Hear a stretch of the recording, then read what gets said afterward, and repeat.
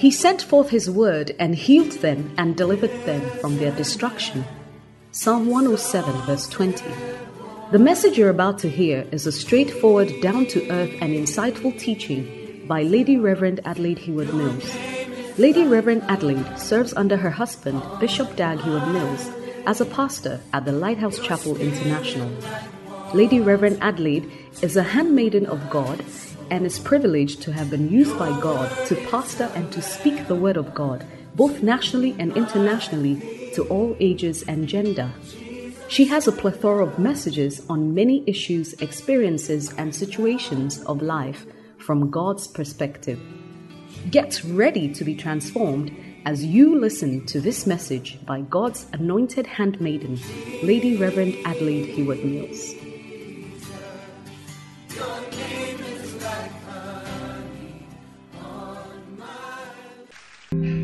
Lord, we come into your presence again today. We pray that you will speak to us by your Holy Spirit. Amen. Spirit of God, break up every fallow ground. Cause us to enlarge our tents to receive what you have for us, O God. Holy Spirit, anoint this vessel of clay. Let the words not be the words of a man, but the voice of God. Grant me utterance in accordance with your mercy. Let the words that I speak to your people be spirit and life. Let every dryness be taken away. Amen. And let fruitfulness and moisture come in the lives of your people. I come against every opposition to God's word. I pull down every high thing that exalts itself above the knowledge of God. I ask that the Holy Spirit will go forth and do its work, O God. Above all, let me please you. And if there's anything that will be a limitation from me, Lord, I pray that you will cleanse by your blood and use me mightily in accordance with your will. In Jesus' name, amen. Amen. Amen. Please take your seats. Hallelujah. Before I start preaching, like I said last night, let's learn to invest in spiritual things because they enhance our beauty spiritually than physically. Amen.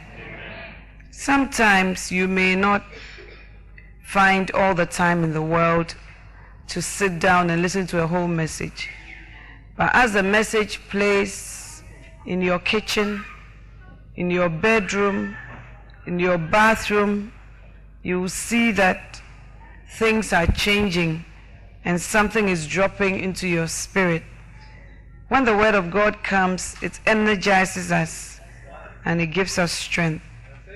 Sometimes I just take my iPod or whatever I have and I put on my earphones and I just sleep with the word. Because sometimes just somebody speaking into your spirit brings a certain supernatural strength that cannot come from anywhere else.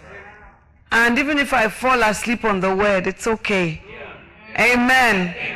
And I wake up renewed and ready to go again. You know, the Bible says, he restoreth my soul. Why would he have to restore your soul if your soul will not be depleted and tired and old? And it's only things that are old that need to be restored. And our souls need constant restoration. Amen.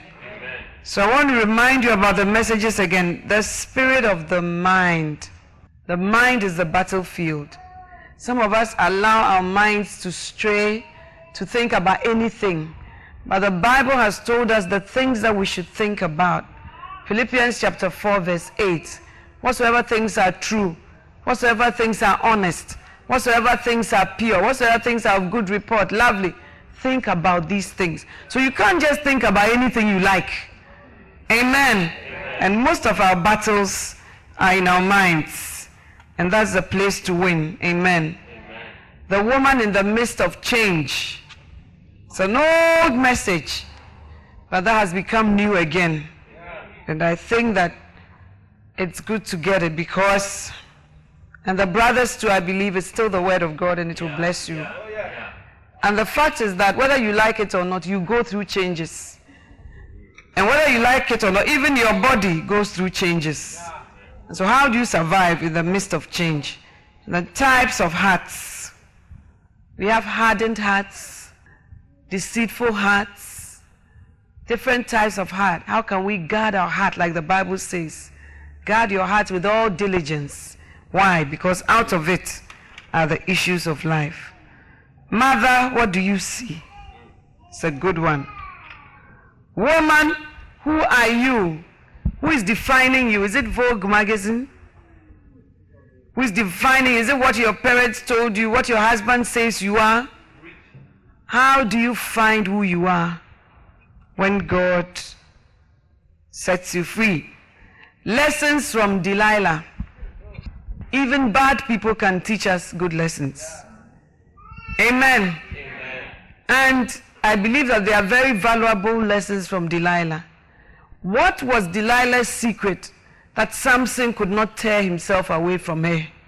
Wow. Apart from the fact that she was deceptive, there are many powerful things we can learn from her. So lessons from Delilah will prepare you. Amen. Fighting with spiritual weapons. One of the greatest weapons is love. And this is just one of it. Why do I say that? Because the Bible says, do not be overcome with evil, but overcome evil with good. It says when you are fighting with your enemy and you want to heal coals of fire on his head, then walk in love. So it will tell you real lessons and real practical situations in my own life that God has helped me to fight with spiritual weapons. And then the Ministers' Wives or Women in Ministry Conference, or stroke Women in Ministry. The Sins of Vashti, types of women, remedies to contention, strife. What are some of the remedies? You need this to change your life. My mother, my mother. Wow. It's also a powerful one. And several others. Then we have the Junior Daughter DVDs that were preached last year in Ghana. There were 1,200 and something youths, and we had a junior daughter. It was profound. I myself, my life was affected by that program. And then types of relationships. You see, types of relationships, we have part 1, part 2, part 3, part 4. So even though I will preach about types of relationships, you still need to get, because I cannot preach about all the types. Amen. Amen. And the resilient woman. Be ye steadfast and movable. In this conference, there are many things that we talked about, apart from the resilient woman, but the theme for the Kodesh conference this year was the resilient woman, and it was opened by Bishop Dag Heward-Mills. You see all that there. And I encourage you to get the little books, Avoid Temptation, Get Understanding, The Strange Woman, Daughter, Be Spiritual. Daughter, whilst you wait to get a husband, whilst you wait for what you want God to do in your life, Lady Pastor, what do I do in the interim? I believe that these books or booklets will answer all your questions. Amen. But this morning, I want to speak to you about types of relationships. Amen. Wow. Amen. It's a very, very, very long and diverse topic. But I pray that the Lord will help me bring some of the truths to you. Amen. Sometimes and often, Christians get into relationships.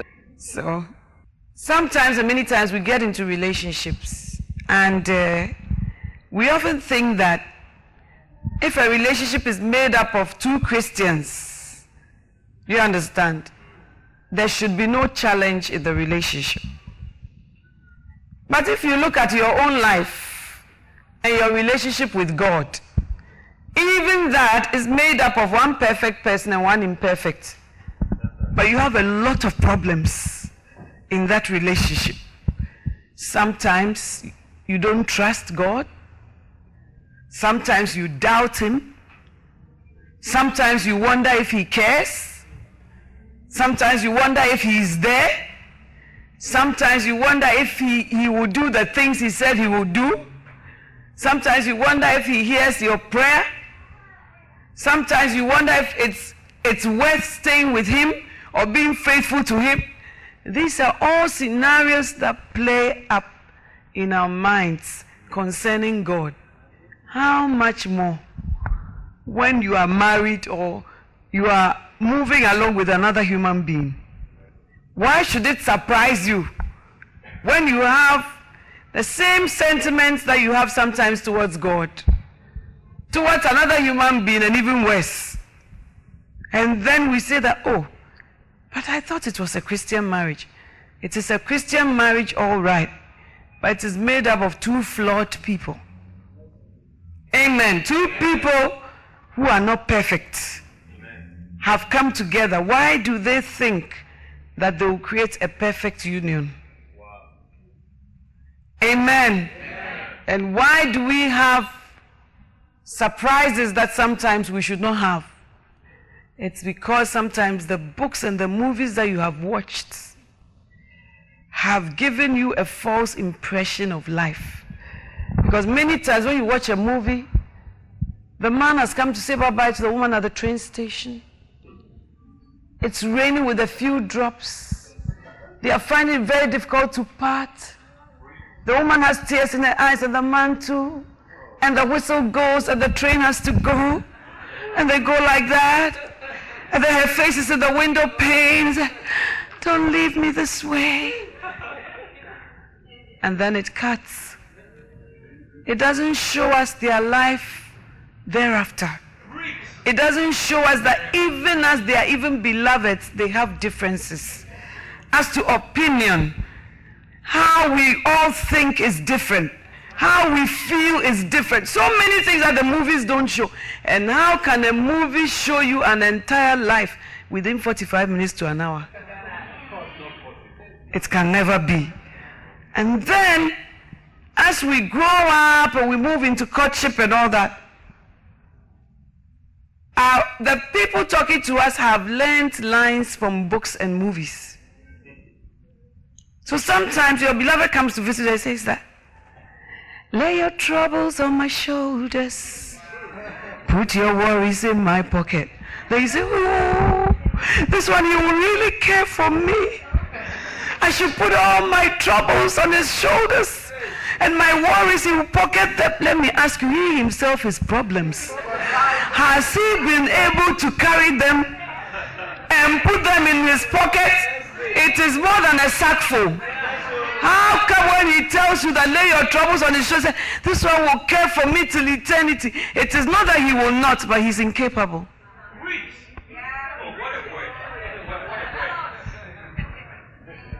And he makes your problems so minuscule, so small. He says that I'll put them in my pocket. And you say, oh, I really need help. And if I hook up with this person, you know, my problems will be put in his pocket. Only God can carry our problems. That's why Jesus said, come unto me, all ye that labor and are heavy laden, and I will give you rest. So it is not that relationships are not good. They are good. They are created by God to meet needs, but our expectations are not realistic. Amen. And our expectations are not even often scriptural. God will never give you a human being. Hey, last night it was a cockroach, today it's a bee. God will never give you anything. God will never give you anything that replaces him. Do you understand? Whether it's a man or a woman, God will not give you something that will not let you need him anymore. Will not create a man that can meet your every need 100%. Why? Because if he does, then he, God, has become unnecessary, dispensable.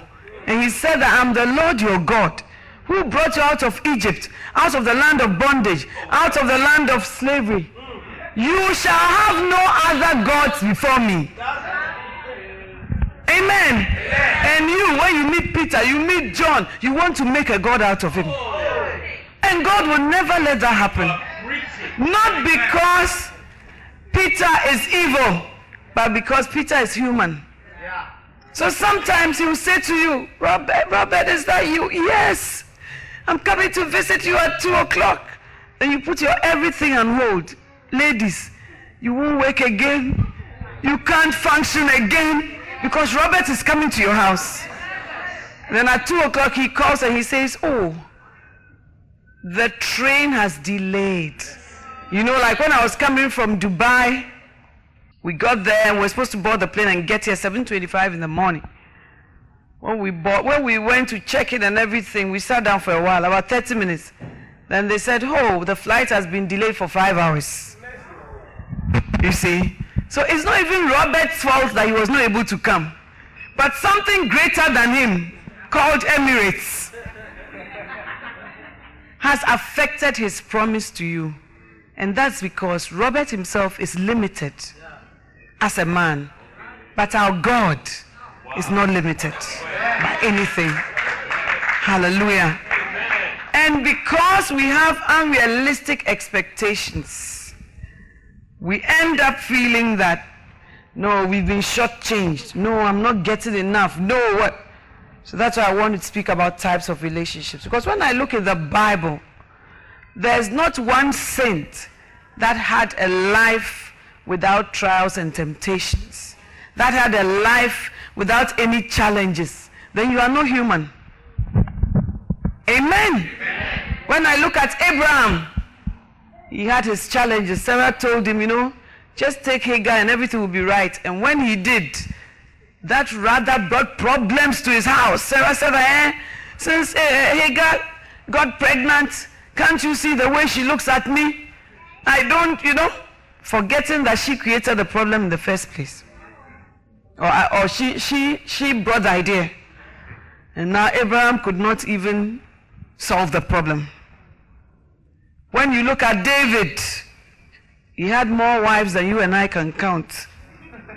When you look at Solomon, God told him, if you go after strange women, they will turn your hearts. God had appeared to him twice. He had seen God live twice. God had given him wisdom, riches, everything. But still, he had a failed relationship. Amen. When you look at the sons of Jacob, they didn't treat the women amongst whom they were in the land of Canaan, they didn't treat them well. And the list goes on. When you look at even Mary and Joseph, the parents of Jesus, when Mary became pregnant, the Bible says that Joseph thought to himself to privately put her away. There's mistrust and doubt. Because you are with Mary, then she comes and says, I'm pregnant. And Joseph says, really, but we are not married yet. She says, it's of the Holy Ghost. Look, you and I will never believe such a thing. So already, even before Jesus will be born, the relationship is in turbulence. Do you understand? So there's no relationship that God has created that doesn't have its challenges. But if we are able to look in the Bible, then our lives will not be used as guinea pigs for God to prove a point. Okay? So turn your Bibles to Proverbs chapter 20, which is our key verse on which everything rests. Proverbs chapter 20, verse 6. Proverbs 20, verse 6. Are we there? Yes. Most men will proclaim everyone his own goodness, but a faithful man who can find? Most men will profess their own goodness, but a faithful man who can find? Now, what is the Bible saying? Saying that most men will say that, oh, I'm good, I'll take care of you, I love you, I care, I'll lay down my life for you. They'll proclaim their own goodness. But a faithful man, who can find? Now, when the Bible says who can find, it doesn't mean they don't exist. Because it says a virtuous woman who can find. Then it goes on to enumerate what a virtuous woman is. Do you understand? Yeah. But when it says who can find, it means that they are very rare. That's right. Amen. And even the reason why he will stay faithful to you is because of God's word, not because of his feelings. Amen, sons. So many men will profess their own goodness, but a faithful man who can find. Sisters, keep this verse in your head. Okay? All right. So let's go to Genesis chapter 3, the first relationship I want us to look at. Genesis chapter 3. Okay, let's read verse 2. Genesis 2 from verse 22. Genesis 2, chapter 2, verse 22, before we come to chapter 3, sorry. And the Lord God fashioned into a woman the rib which he had taken from the man, and brought her to the man. And the man said, This is now bone of my bones, and flesh of my flesh. She shall be called woman, because she was taken out of man. For this cause, a man shall leave his father and his mother, and shall cleave to his wife, and they shall become one flesh. And the man and his wife were both naked, and were not ashamed. Amen. Now, marriage is God's idea. And it's God who fashioned the woman by taking the rib. And it's God who brought her to the man. And then when God brought her, God didn't say anything to introduce the woman to say, oh, you know, I was looking at your problem and then I thought that you were lonely, and God had held a conversation with himself. But when he brought the woman to the man, he didn't hold a conversation with man. But as soon as man saw it, he saw that this is a solution to my problems. So, wow, this is whoa, man, wow, man, you know? So this is woman. It is man who said it. It wasn't God. God just fashioned, and then he got a reaction from man. And the man said that this is now bone of my bone and flesh of my flesh, unlike the animals. So she shall be called woman. He gave the name. She shall be called woman. And then the Bible says, for this cause, because of man's reaction to woman, he would like to live with her for the rest of his life. Amen. So for this cause, a man shall leave his father and his mother and be joined to his wife, and they two shall be one flesh. And then the Bible says, and they were naked and they were not ashamed. So there was joy in the garden. There was peace. There was no contention. There was no problem. They never had an argument. They never had anything they didn't understand.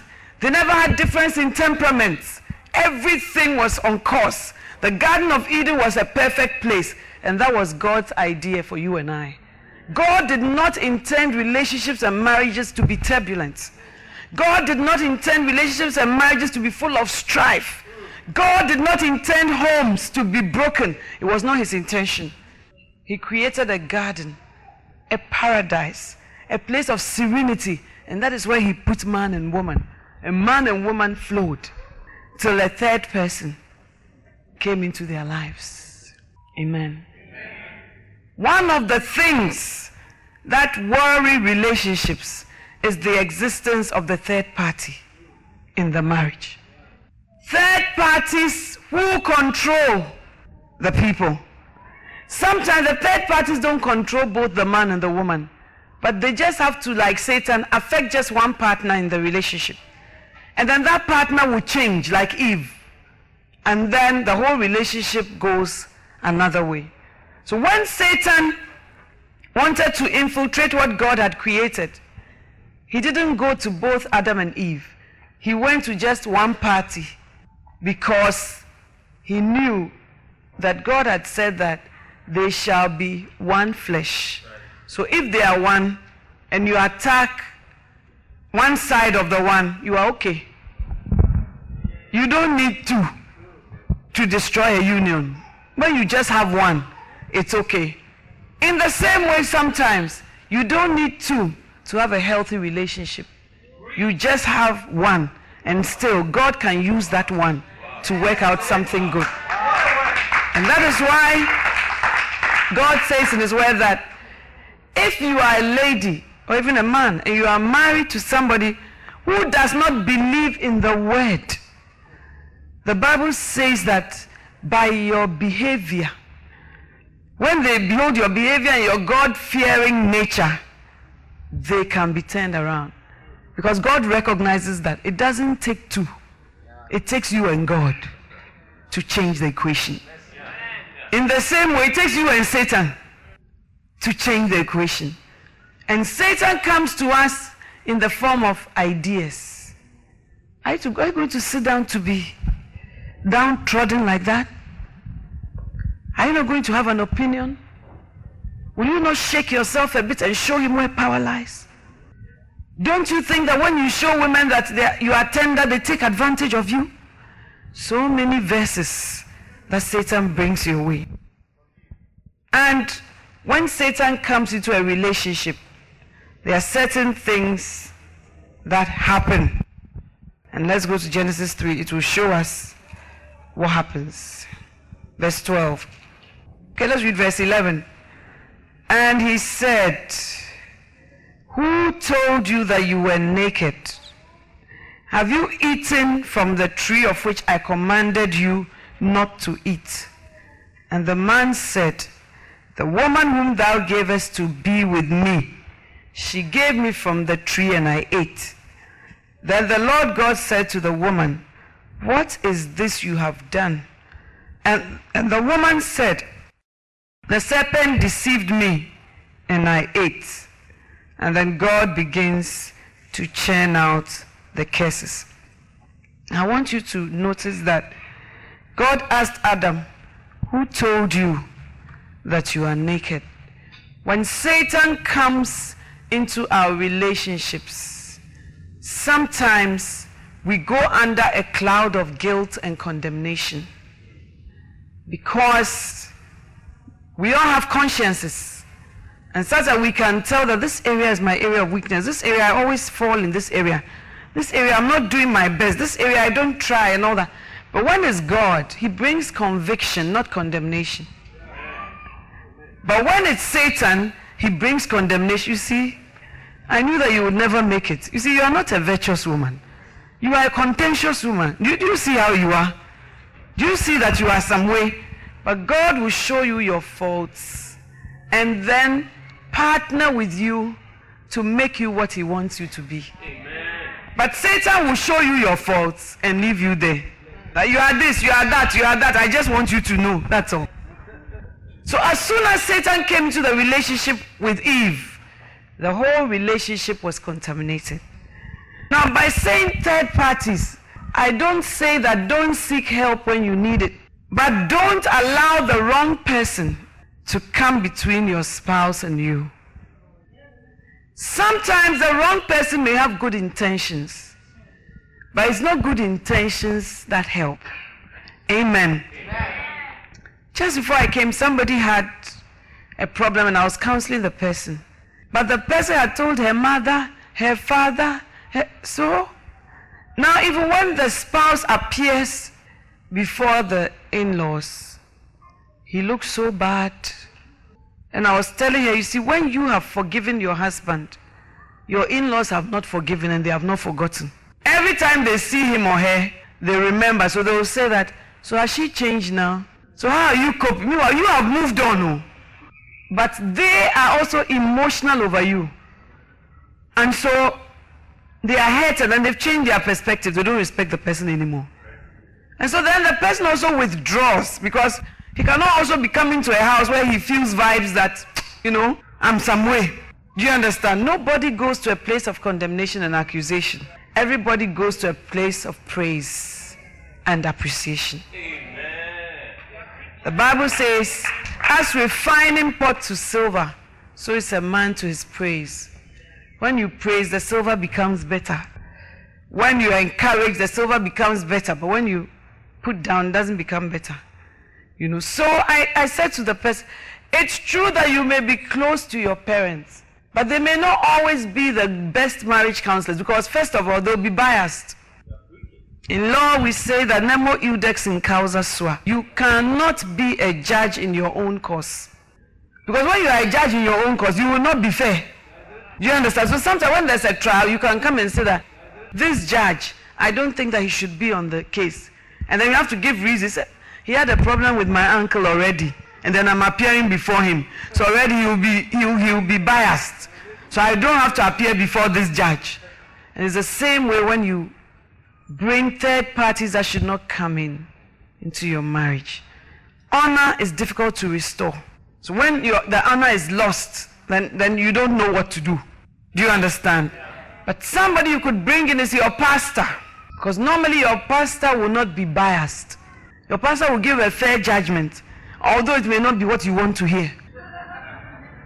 Do you understand? But your pastor is less inclined to be biased than your own parents. Because every parent feels that their children are good. I mean, my daughter is good, she's not the problem, it's my son-in-law. My son is good, it's not the problem, it's my daughter-in-law. Do you understand? So when you bring a stranger, and even you bring Satan into your relationship, you have introduced another dimension that God never intended. Now, one of the typical things about certain relationships is that we enter into the blame game like Adam and Eve. When God asked Adam, where are you? Who told you that you were naked? What has happened? Have you eaten of the tree I told you not? So that is the woman you gave me. But when God first brought the woman, he didn't complain. He said, wow, this is now bone of my bone, flesh of my flesh, she shall be called woman. He didn't say, what have you brought? But when things go wrong, we don't want to look in ourselves and find the problem. We want to point our hands to the other partner. If you didn't do this, I also not do this. So it has become action and reaction. And because of that, relationships never become healthy or become what God intends them to. And then when Eve is also asked, she blames the serpent. He says, it's not me. I was just here. The serpent beguiled me or deceived me. And I also ate. Then when God addressed the serpent, he had nobody to blame. So he had to take it like that. In the marital relationship or in any relationship, God has not called us to fix the other partner. That is the work of the Holy Spirit. That is why the Bible doesn't say that Priscilla is at work in him to will and to do. You are not at work. You have enough work on your plates to be trying to fix somebody else. So, Lady Pastor, if it were not him, if it were not her, if you were only to straighten out, then everything will be... No. You look on your plate and see what is there. If it's cucumber, you have to cut it.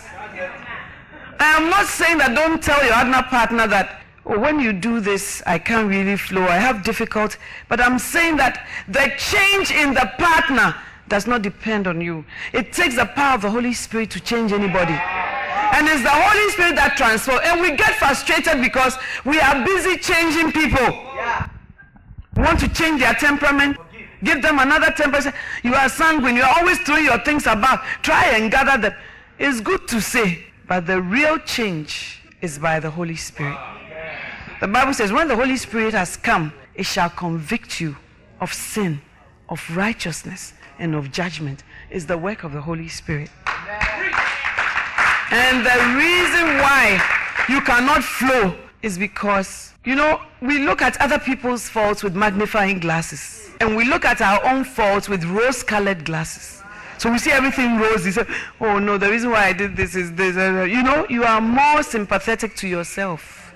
That's why, like I said yesterday, when you are walking and you knock your foot against something, you don't cry. But when somebody does, you have really hurt me, you've really hurt. But when it's you just straight up say, oh, this door, pa. So the healthiest approach in such a situation is to look on your own plate. Even if 90% comes from my wife, even if 90% comes from my husband, there's a 5%, there's a 1% that is on my plate, and I have to deal with it. Hallelujah. The first relationship that was flawed, it was you, the woman you gave me, it's her fault. The serpent, he beguiled me. So then, the relationship will never be fixed. We will never deal with our issues because we don't even accept when we are told that, oh, I think you have a problem with fear. Me, I've never feared. I'm a very, very, very bold woman. If you don't know. But look within. You may see that the basis of everything has been fear. Sometimes you grew up, I was talking to a lady, she said that in one of our foreign churches, she said that just a few days ago, she said, I don't want to marry any African man. And I said, why? She said, because I don't have a good mind about them. And I said, where is it from? She said, from my father. I know it's not right, but Lady Pastor, I have to tell you, that's where I'm at. I said, what did your father do? She said, I saw my father, the way he treated my mother, and a lot of infidelities. So I have come to see an African man as a stereotype of that. And because of that, Lady Pastor, as for that road, I will not go on it. If somebody like that gets married to an African man, the man has been judged and sentenced before he's married. And therefore, she will be looking out for certain traits that she already knows exist. And so when she sees something, she's likely to interpret it quickly as that thing. And then it compounds the problem. She would not know that there are different African men. Because that is not her thinking. Her thinking is that all African men are this way. But anyway, I'll marry this one and see. And when she does, then she has all these other problems. But if she would look in herself and say, because of where I'm coming from, I have cultivated a culture of mistrust. I don't trust. I'm suspicious by nature. Because of what I've been through. Nobody is saying that you are evil because of that. But we are saying it's not right. And you have to allow the Holy Spirit to change it. Amen. So when you see the issues on your plate and you are able to deal with it, then healing starts to come. Amen. Wholeness starts to come. But if you adopt Adam and Eve, their attitude, the woman you gave me, the serpent, the this, the that, then we cannot even hear the Holy Spirit speak. And the Holy Spirit cannot correct anything in our lives. I always pray against the spirit of stubbornness. Because I believe that was what was on Saul. Somebody would say that, look, you were supposed to kill all the Amalekites. You didn't kill them. They say, oh, it's not me, it's the people. They say, you were supposed to kill all the sheep and all. Oh, I saved them to give God as a sacrifice. But God said, kill them. He didn't tell you he wanted a sacrifice. Everything you have an explanation. But when David was confronted by the prophet Gad, that you are the man who, whatever, I'm a sinner. I'm wrong. Forgive me. Then he goes fasting, prayer before God. Please change. God says, I'm going to forgive you, but your child is going to die. This and this will happen. But he humbles himself and he allows God to work on him. And that is how come his reign was cut short. But with Saul, a lot of arguments. Is it the sheep? No, I saved them for this. And I was waiting for you, Samuel, and you never came for the sacrifice. Always, if you are looking for good reasons, you will have them. But if you are looking for a broken and a contrite heart, that's what the Bible says, God will not despise. So if we can come to him and say like David, search me, O God, and know my heart. Try me, know my thoughts. See if there's any wicked way in me, and lead me in the way everlasting. These days I've learned to pray, Lord, if there's anything you are trying to reach me about, and I'm blind, and I'm not penetrable, you can't reach me, please, by your mercy, somehow reach me, so that you can do that work. Because you can easily have a blind spot when you are driving. Sometimes you look in all your mirrors, but when the car is within a certain orbit, or a certain area, you don't see it. And you can easily have an accident. So you are taught that in spite of your driving lessons, you have blind spots. And many of us have blind spots that only the Holy Ghost can reveal. And the Holy Ghost reveals to a broken and a contrite spirit, a humble heart. That's the one that the Holy Spirit works.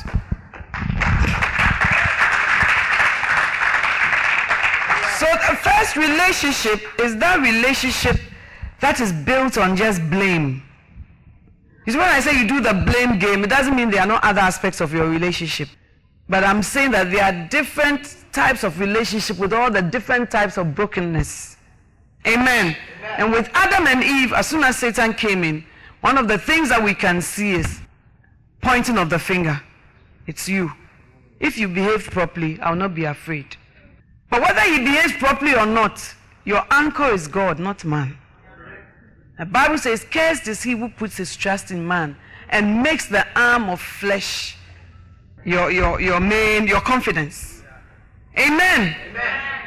And so when you deal with that, then now you don't operate in fear anymore, not because you don't have cause to, but because you have learned to find your rest and your trust in God. At first I thought that when God says fear not, it means that there's nothing to fear. In terms of you don't have good reason to fear, then you don't fear. But when you have good reason, God understands that you are afraid. But when I read about Jesus asleep in the boat, and the boat being filled with water, and there was a great storm, and the disciples were afraid, and they went to wake him and said, "Carest not thou that we perish?" He woke up and he said, "Where is your faith? Where is your faith? O ye of little faith." So even in the midst of trouble, he wants us to trust. Even in the midst of trouble, he wants us to believe. And sometimes a good place to say, "Lord, help my unbelief. I'm struggling with trust. I'm struggling with faith issues. Help my unbelief." And he will help us. Amen. 1 Samuel 25. We'll come back to Genesis, but 1 Samuel 25. It's a good relationship there that you should look at. 1 Samuel is before Kings and before 2 Samuel, okay? Learn to know the Bible for yourself. It will save your life. We are reading from verse 2. 1 Samuel chapter 25 verse 2. Now, there was a man in Maon whose business was in Carmel, and the man was very rich. He had 3,000 sheep, if you like, 3,000 Benzes, Cadillacs, something in those days, and 1,000 goats. And it came about while he was sharing his sheep in Carmel. Now the man's name was Nabal, and his wife's name was Abigail. The woman was intelligent and beautiful, or wise and beautiful in appearance. But the man was harsh and evil in his dealings, and he was a Calebite. Okay? And the story goes on. What happened is that David comes and asks this Nabal for help, that we have been security guards to your sheep, your servants, and we have never asked for anything. But now we are feeling a bit hungry, and we've seen that you are sharing your sheep and all that. Please give us some of your servants' food, not even your food, to help us. And then Nabal, in the typical way, he talks rudely, anyhow, dismisses David and forgets about it. Then a servant tells Abigail about it, and Abigail decides to go and intercede for her household. So she goes and then she looks for David, and she talks to David that, "Don't do it. Please, it's not going to work properly." And David then listens to her. Verse 32. Then David said to Abigail, "Blessed be the Lord God of Israel, who sent you this day to meet me. And blessed be your discernment," or your advice. "And blessed be you who have kept me this day from bloodshed and from avenging myself by my own hand." Then 36, then Abigail came to Nabal, and behold, he was holding a feast in his house, like the feast of a king. And Nabal's heart was merry within him, for he was very drunk. So she did not tell him anything at all until the morning light. But it came about in the morning, when the wine had gone out of Nabal, that his wife told him these things, and his heart died within him, so that he became as a stone. And about 10 days later, it happened that the Lord struck Nabal, and he died. Verse 39. When David heard that Nabal was dead, he said, "Blessed be the Lord, who has pleaded the cause of my reproach from the hand of Nabal, and has kept back his servant from evil. The Lord has also returned the evil doing of Nabal on his own head." Then David sent a proposal to Abigail. to take her as his wife. When the servants of David came to Abigail at Carmel, they spoke to her saying, David has sent us to you to take you as his wife. And she arose and bowed with her face to the ground and said, Behold, your maidservant is a maid to wash the feet of my Lord's servants. Then Abigail slowly arose. Verse 42. Then Abigail quickly arose and rode on a donkey with her 5 maidens who attended her. And she followed the messengers of David and became his wife. David had also taken Ahinoam of Jezreel, and they both became his wives. Amen. Amen. Now, from the beginning, what we read, you see, the Bible says that Abigail was a woman of good understanding and beautiful. Usually, these two don't go together. Sometimes when people are very beautiful, they don't have any sense. They don't have any wisdom. They are empty spiritually. They are just a shell. But Abigail was a woman of good understanding, and also she was beautiful. So you can be both. Amen. Amen. You can be spiritual and still beautiful. You can be spiritual and still look after yourself well. Amen. Amen. And then she had married this man that the Bible says he was very great in terms of possessions. Do you understand? But the Bible says that he was a fool. I didn't say it. The man was harsh and evil in his dealings, and he was a Calebite. He was harsh. When he is married to you, when you go out, he will disgrace you. He will talk anyhow to you. He doesn't care where you are. He will shout at you, hey, come here, and embarrass. Total public embarrassment. That's how Nabal was. And Abigail was intelligent, beautiful, you know, discerning, knowing how to behave. And sometimes you wonder how such a woman could be attracted to a fool. But women do that. You have to be very careful as a woman who you choose to be your head. Because when there are two divergent opinions, one person's opinion has to rule. And the Bible says, wives, submit yourselves unto your own husbands, as unto the Lord.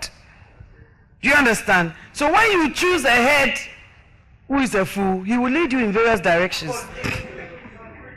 He may be great. He may have 3,000 sheep, 1,000 goats. He may have a fleet of cars. He may be very wealthy and all that, but that is not what will guarantee your happiness. Amen. A lot of ladies, they just look for security. You see? So I see that when men are older, they are more eligible. More women want to marry them because it's like, I don't have to sweat so much. And then you have David, who treats Abigail so nicely. When Abigail speaks, David says, blessed be thy advice. You are so wise. She had not heard anybody appreciate her in years. But when she came to David, David appreciated her, treated her like a woman. So she thought that, in fact, if I had met David earlier, it would have been better. This foolish Nabal. And then she went to her house peacefully, not knowing anything. Then when David heard that Nabal was dead, he said, but Abigail, she was beautiful. And she was also very sensible, full of wisdom, the wisdom from above. So I will send for her and marry her.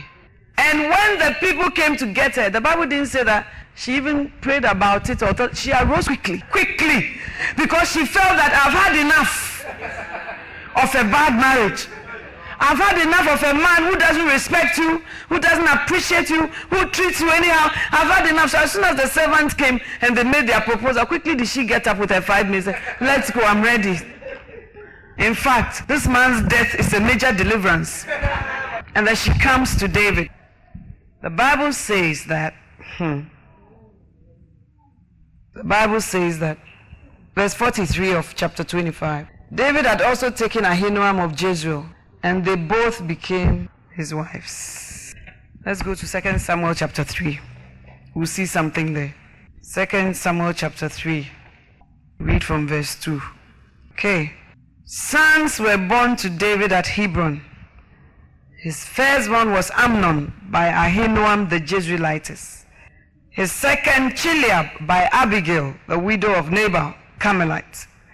And the third, Absalom, the son of Maacah, the daughter of Talmai, king of Geshur. And the fourth, Adonijah, the son of Haggith. And the fifth, Shephatiah, the son of Abital. And the sixth, Ithrim, by David's wife Eglah. These were born to David at Hebron. Let me ask you, a man who has 7 wives and a man who disgraces you in public, which one do you prefer? Now in Abigail meeting David, she thought that the grass was greener on the other side. But the only thing she had done was that she had exchanged problems, but she had not exchanged any better life for anything. Every man you marry will be broken somewhere. Every woman you marry will be broken somewhere. The only thing is the brokenness is in different areas. And when she first came, David had the Jezreelites, Ahinoam. But within a short space of time, would you like to contend with Chileab? No, Chileab is a child. With Maacah, the daughter of Talmai, king of Geshur. And then Haggith. Then Abital. Then Eglah. These are all rivals that you have. And you all live in the same house. So that David that treated you well and appreciated you, he also had his own problems. And if we will learn to celebrate the spouses that God gives us and not live in a world of fantasy thinking that the grass is greener on the other side, we will have healthier marriages and we will not use our lives as experiments. Hallelujah. Amen. Many times you look over the wall and you see the neighbor's grass. And you say, oh, the grass looks very green. It's because they are always mowing it. And you don't want to mow your grass. You don't want to water anything.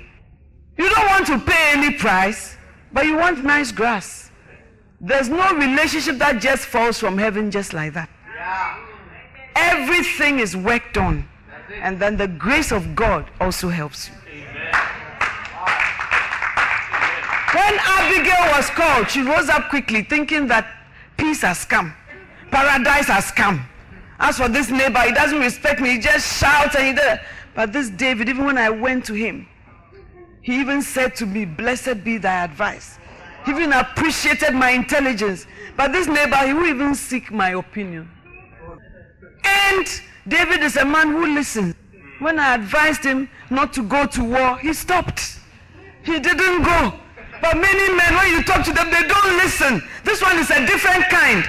He listens. But every other woman also finds that he listens.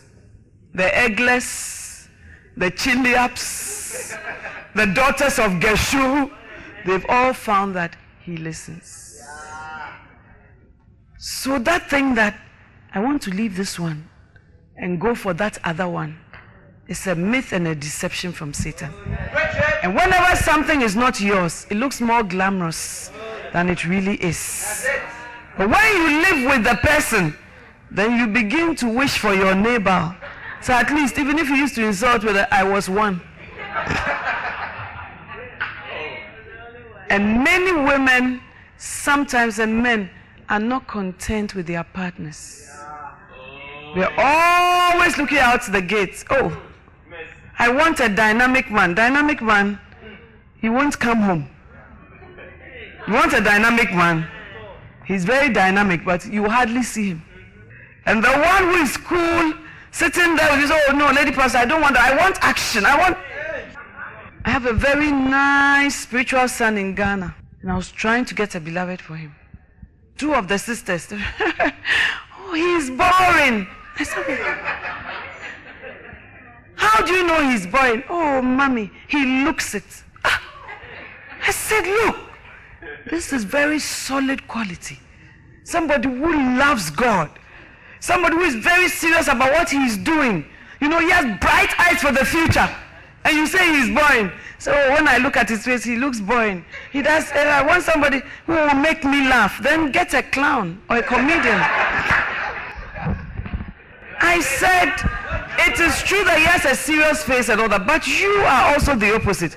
You are the laughing kind, jolly, whatever. So you will bring sunshine into his life. So sister, consider it. So mommy, he's boring, cry. We can't. I said, what is boring about him? I don't see it. But they are looking for somebody who is without substance but can make them laugh. Laugher, will you pay bills with laughter? Will you live with laughter? You know, since Mrs. Saki passed away, many people have been auditioning for the post.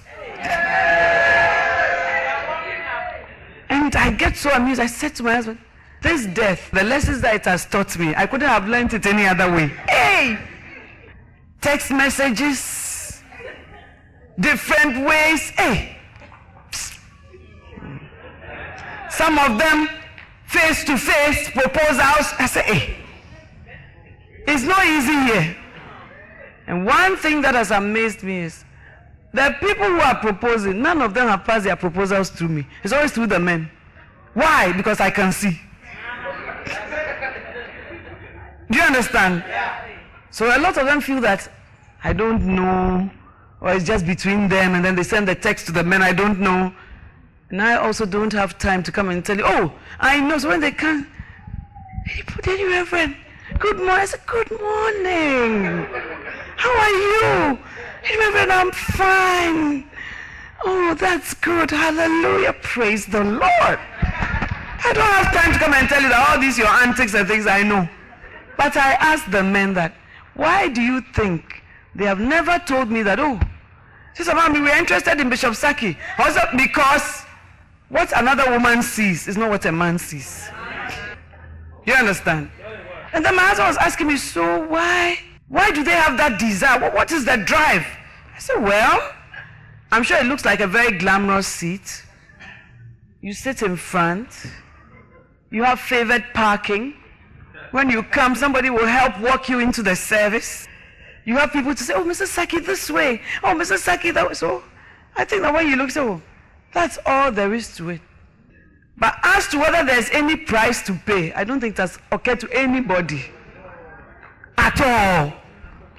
Amen. Amen. But there's a price to pay for the front row. And it's not an easy seat to sit on. Amen. Amen. And I was even telling Bishop that I even think that these days it's easier because you have something to look at. But when we were in the ministry, you don't know any first lady anyway.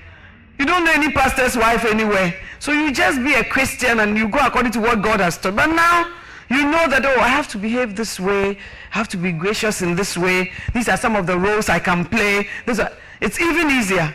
But still it's not easy. Because there are times when you have issues. You are waiting for your husband to come home so that you unload on him. And then he's somewhere counseling somebody whose problems are less than yours. And then when he comes home, he's very tired. And he's not thinking about your needs. He's thinking about my needs. Oh, have you run the bath? What am I eating? How am I there? Why is the food late? What? Your issues, they don't come in. You understand? Your issues have been relegated to the background somewhere. And you have to just forget about yourself. Get up and just minister, because you are not now also going to come with your issues. You know, I also have issues that this, that. It's not like that. It's not like that. When your husband has to go on Healing Jesus crusades, sometimes you need him for certain inputs, maybe things to do for the children, home. You need inputs. But sometimes where he has gone to is out of coverage area. He has gone to a village far away, that when you call, it doesn't go. And then when he also calls, it doesn't come. So what are you going to do? Sit there and cry till he comes? No, you have to get up and have a life. Right. Otherwise, it's not going to work. Amen. Amen. Amen. Sometimes I would like, I kept telling my husband, my mother and my father always came to church together. It is only in marriage that my husband goes before I come. And then when he's at the camp, he'll be saying, brothers, don't wait for your wife, so don't make you late. Go ahead. They will make you late. And I realized that when we first got married and we had children, then he would go and take public transport and leave the car. Because I now have to bath the children, pack their bags, before I myself will go, by which time worship will be underway. Do you understand? So I thought, well, it's okay, let him go. But at a point I told her, you see this thing, I never knew that my life would be like that. Because I've grown up in a home where I always see mother and father going to church together. And then he just laughed. But one day I was sitting in church and he said, one day my wife told me something, it really pained me. And I was wondering, what is that? She said that her father and her mother, they always go everywhere together, but as for now, she has to come on her own. I said, I didn't know it pained him. I only heard it in the sermon. But if you say, I'm going to leave this one, because I have so many issues, too much selflessness, and I'm going to this side where the person does a 9-to-5 job, comes home at the right time, sits at home all the time. There are other things that you also would not have. So the grass is not really greener at another side. When I was with Bishop and he was starting the ministry, we were going, coming, whatever. I didn't know what the church would become. Do you understand? But then I thank God for the grace that he gave to follow. Because as you see me standing here today to preach, it's because of the platform that he has laid so that I can stand on it. And I thank God that he gave me the grace not to fight, but to support. Do you understand? The Bible says, not the Bible, the world, there's a saying, and easy lies the head that wears the crown. So as I look at Bishop, I tell you, I feel sorry for you. I call from Botswana, Sierra Leone, Switzerland, Australia, and he has to take decisions. Okay, these people, you want to buy a bill? Of course, he has boards and all that to do that. But most of the final decisions rest with him. Or a missionary is going here and has been denied access or something to the country. And then what do we do? Okay, refer to the legal department. But what else? He has to call the missionary and assure the missionary. So many things. So I look at it and say, I feel so sorry for you that I can't add my issues to your issues. Do you understand? And whatever the person goes through, you also carry it. You also carry it. It's not that you are some detached person. So every place has its own challenges. If you are with Nabal, you will have your challenges. If you are with David, you will have your challenges. If you are with Abraham, you will have your, he's the type that says, you are quarreling, the two of you should quarrel. I don't know anything about it. That type. You see? So the grass is not greener anywhere. Amen. We should learn to overcome the blame game and look at ourselves and see where we have contributed to anything in people's lives. Let's go back to Genesis chapter 20. When I was in America, we had a dinner, and then I said to them, let's vote. Those who will prefer Nabal and those who will prefer David. The people who will prefer Nabal won, because women don't like competition. Amen. And one pastor said to me, I'm surprised, the way the women have voted. I said, really? Then you don't know us. Why should you be surprised? That's why the Bible says, dwell with us according to knowledge. You need to go to the Academy of Women to learn about us. Genesis chapter 20, reading from verse 1. Now Abraham journeyed from there toward the land of the Negev and settled between Kadesh and Shur. Then he sojourned in Gerar. And Abraham said of Sarah his wife, she is my sister. So Abimelech king of Gerar sent and took Sarah. But God came to Abimelech in a dream of the night and said to him, behold, you are a dead man because of the woman whom you've taken, for she is married. Now Abimelech had not come near her. And he said, Lord, wilt thou slay a nation even though blameless? Did he not himself say to me, she is my sister? And she herself said, he is my brother. In the integrity of my heart and the innocence of my hands have I done this. Then God said to him in the dream, yes, I know that in the integrity of your heart you have done this thing, and I also kept you from sinning against me. Therefore I did not let you touch her. Now therefore restore the man's wife, for he is a prophet, and he will pray for you, and you will live. But if you do not restore her, know that you shall surely die, you and all who are yours. Amen. Then verse 9, Abimelech called Abraham and said to him, what have you done to us? And how have I sinned against you, that you have brought on me and on my kingdom a great sin? You have done to me things that ought not to be done. And Abimelech said to Abraham, what have you encountered that you have done this thing? And Abraham said, because I thought, surely there is no fear of God in this place, and they will kill me because of my wife. Besides, she actually is my sister, the daughter of my father, but not the daughter of my mother. And she became my wife. And it came about when God caused me to wander from my father's house, that I said to her, this is the kindness which you shall show to me. Everywhere we go, say of me, he is my brother. Verse 16, and to Sarah he said, behold, I have given your brother 1,000 pieces of silver. Behold, it is your vindication before all who are with you, and before all men you are cleared. Amen.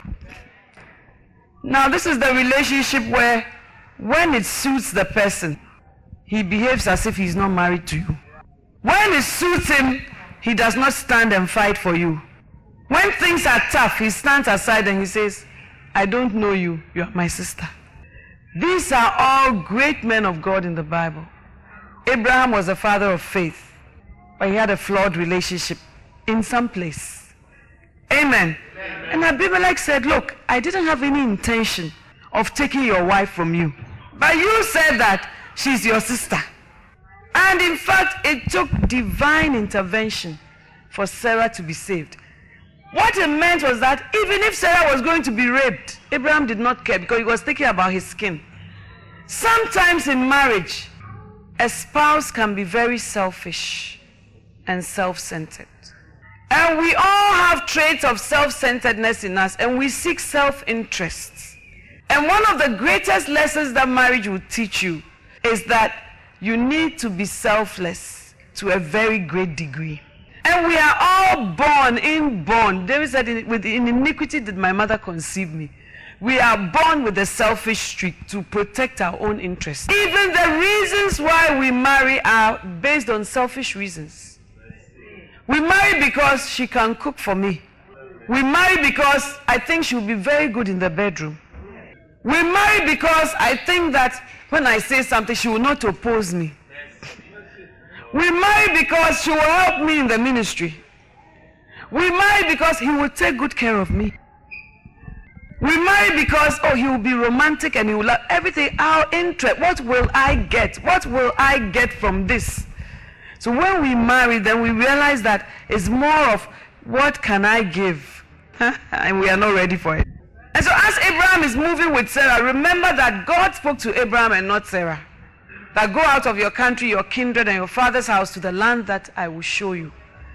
And when God speaks to Abraham and he speaks to Sarah, Sarah is not like most of the modern women. She doesn't say that, where are we going? Why? I'm 65 or 70. Am I now going to change my friends, my country, my culture? I can't do that. There's no such thing. She follows. Meekly and mildly, she follows the man into whatever God has called him to. She has not even heard God's purpose for her yet when they were leaving. God had not changed her name. The angels had not come to say that she's the woman who will give birth to the covenant child. There was no such promise. She was just going because her head was moving. So she was also moving.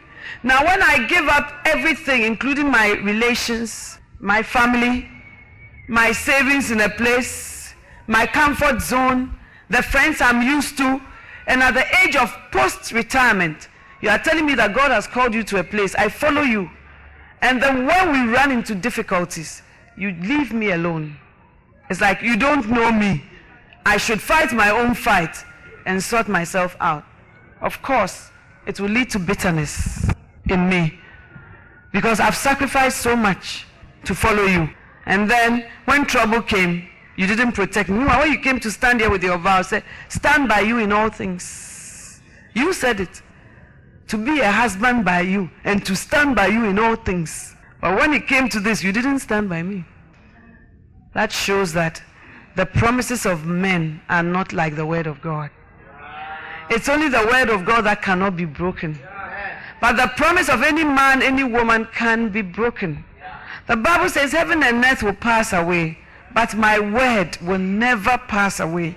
So it's better to pitch your life on God's word than to pitch your life on that letter from that boy or that letter from that girl. And we meditate on the words of men as if it's the word of God. and we don't meditate on the word of God at all.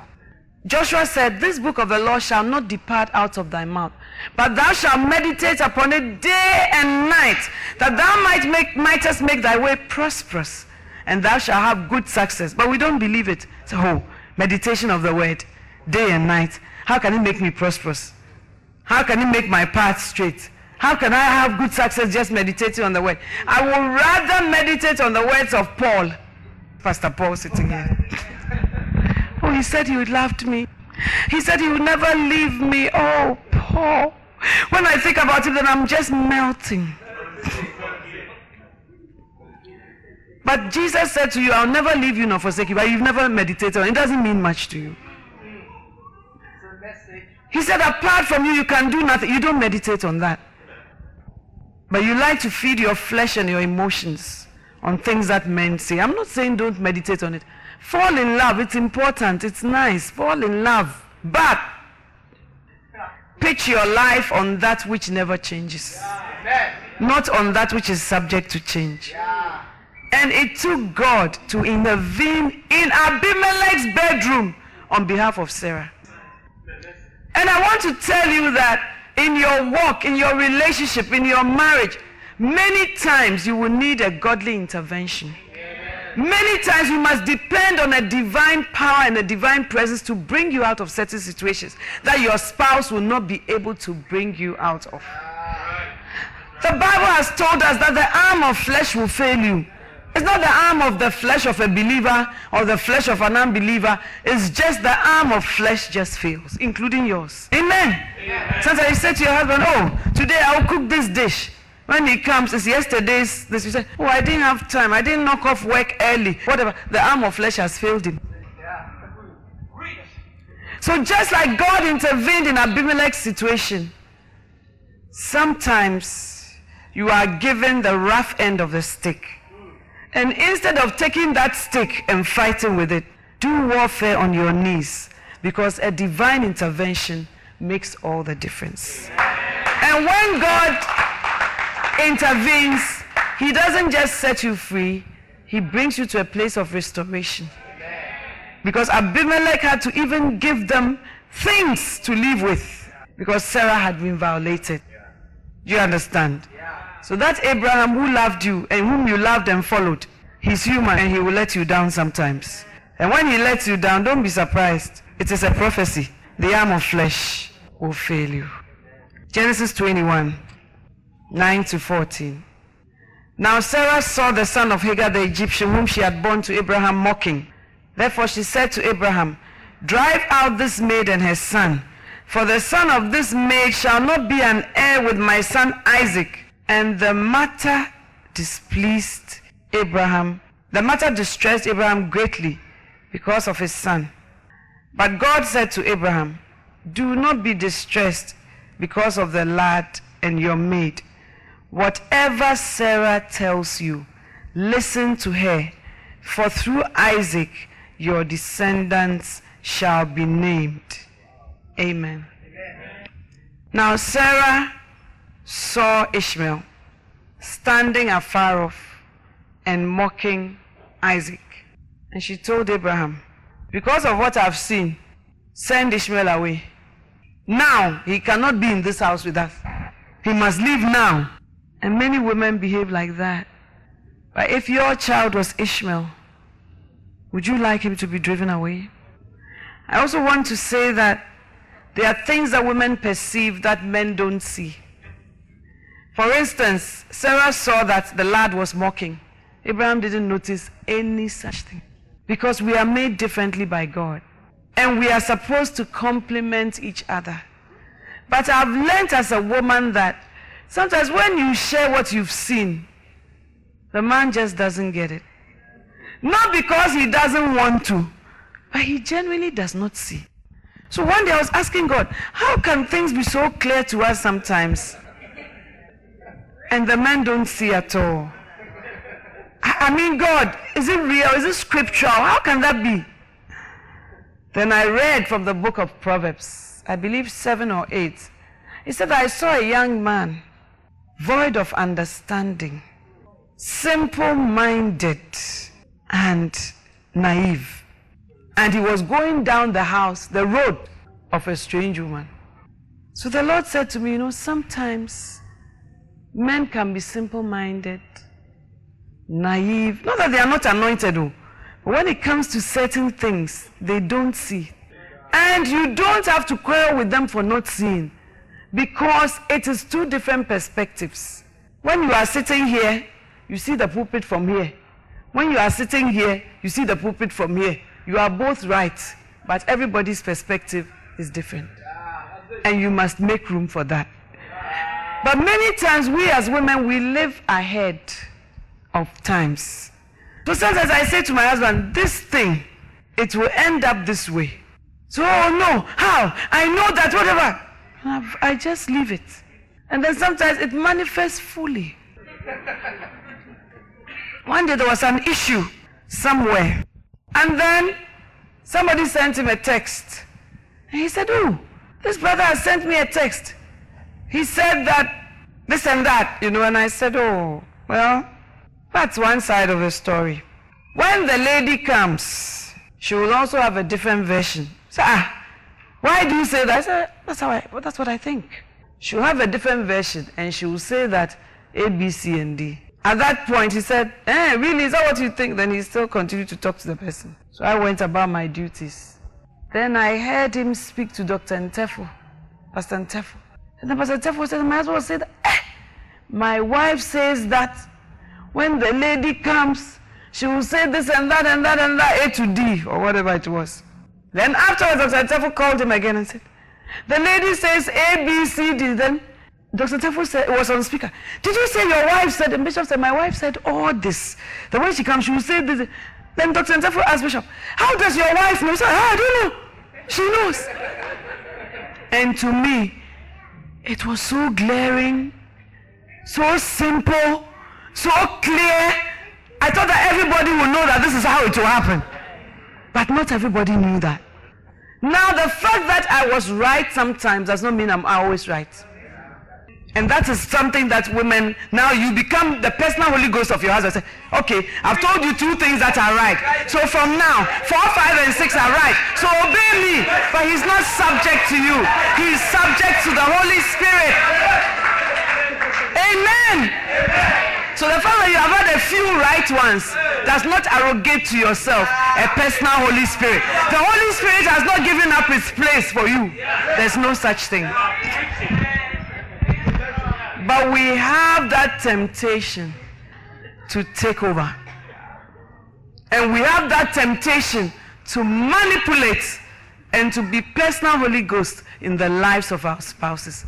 And that place belongs only to God.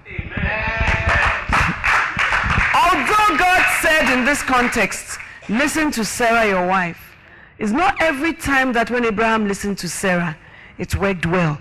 When he listened to Sarah about Hagar, it didn't work well. It brought problems.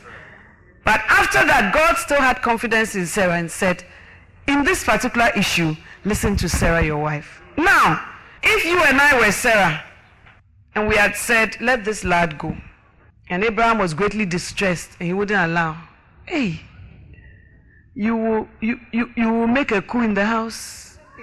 You will nag. Every day you will be talking about it. Hey, I've told you that Ishmael will go. If Ishmael does not go, there will be no peace in this house. I've told you that. The Bible says that a continual dropping on a rainy day on a roof is like the constant talking of a woman. And when you talk, it does not help the situation, it worsens it. And we women are verbal. So we think that the more words we use, the more the men will understand. Ladies, they understand, but they are not ready to change yet. Amen, ladies. So don't waste your time bringing more windows, more explanations. You don't. Okay, he doesn't understand. Next time when he comes, I'll explain to you. You see, what I was saying was that when you do this and that, this is what is going to happen. And when we say it softly, he doesn't listen. Then we come to threats. Okay, you go on. Let me tell you something. This and that is going to happen. And then he still doesn't choose. Okay, so now I am moving on because I see that when I talk, you don't listen. I mean, he is not ready to listen. And unless God says it's time, it's not time. So Sarah can rant, she can rave, she will only be destroying her relationship more. The more she talks, the further the man goes away. Because the Bible says that it's better to dwell in the corner of a roof, than in a house or a palace with a contentious woman. A woman who talks and talks. A lady was telling me in London that she was speaking to her estranged husband. After a daughter conversion, she came to tell me. She was speaking to her estranged husband, telling him, look, just come back home and let's work on this marriage. Then her husband said, it's not the coming home, but I'm afraid of you. And I said, oh, that must be very painful. She said, Lady Pastor, it's very painful, but I've worked through my issues. I said, so why did he say he's afraid of you? I said, I think that when we were staying together, I talked too much. Then I said, God has called us to be wives, not mothers to our husbands. But because of our motherly nature, sometimes we want to add them to our children and mother them. Amen. It's okay to mother them with tenderness, but where you want to mother them as to, like your child, don't go, come, sit here, do this, then rebellion will come. Because he's not your son, he's your husband. Amen. So, sometimes you may speak, but he doesn't hear. So speak, make sure your message has gone through, but beyond that, leave it to the Holy Spirit. That is one of the most distressing places to come to. Do you understand? But the Holy Spirit gives you wisdom. Do this, say this, go here, be quiet now. Let me ask you, there are many things you didn't know that God just worked out for you. Why do you think now that you must take over and use your human energy to work things out? When Abraham went away, God himself deemed it fit to come to him and say, listen to Sarah, your wife. But God's reason was that my covenant is not with this particular son, it's with another son. But Sarah's reason was that this lad will not be together with my child. So there are different reasons, but they end up in the same action. But it doesn't make you right. I don't know if you understand. God's reason is more spiritual, covenant based. Our reason is more carnal and selfish based. And yet it ends up in the same leaving of his Ishmael. The Lord help us all. Amen. We are reading on Genesis 23, 1-4. Now Sarah lived 127 years. These were the years of the life of Sarah. And Sarah died in Kiriath Jearabah, that is Hebron, in the land of Canaan. And Abraham went in to mourn for Sarah and to weep for her. Then Abraham rose from before his dead and spoke to the sons of Heth, saying, I am a stranger and a sojourner among you. Give me a burial site among you, that I may bury my dead out of my sight. Verse 19. And after this, Abraham buried Sarah his wife in the cave of the field at Machpelah, facing Mamre, that is Hebron, in the land of Canaan. So the field and the cave that is in it were deemed over to Abraham for a burial site by the sons of Heth. Genesis 25 verse 1. Now Abraham took another wife, whose name was Keturah, and she bore to him Zimran and Jokshan and Medan and Midian and Ishbak and Shua. And Jokshan became the father of Sheba and Dedan, and the sons of Dedan were Asurim and all that. Ladies, no man can love you to eternity. When you die, he'll come and weep and mourn for you. But it doesn't mean that he will not meet a Keturah. As Mrs. Saki has been called on to glory, people tell me different things. Some people say to me, so Bishop Saki is getting married soon. So will the person sit where Mrs. Saki sat? I said, yes. Auntie Mami, I can't take it. And most of the people who can't take it are women. It has sparked off great debates in the church. People have started to ask their husbands, so you, when I die, will you marry again? And I just wonder why they want to perpetuate their reign. And I say to them, you know what? Mrs. Saki went away in Holy Ghost class. And do you know something? She's not thinking about these earthly arrangements. She's on a higher realm. Abraham came and mourned and wept for Sarah, negotiated her burial, that it has to be in a special place, paid for it, buried her, was sad, but it doesn't mean that he will not meet another woman. So the earlier we become practical, the better. Some homes were shaking when this debate came up. Some people were saying, eh? So you marry again? You are some way. You are some way. It brought problems. Many women, I think, I could be wrong, many women would not like to marry again. But many brothers, they need to marry because they need their daily bread. Amen, ladies. There's a certain bread that if they don't have,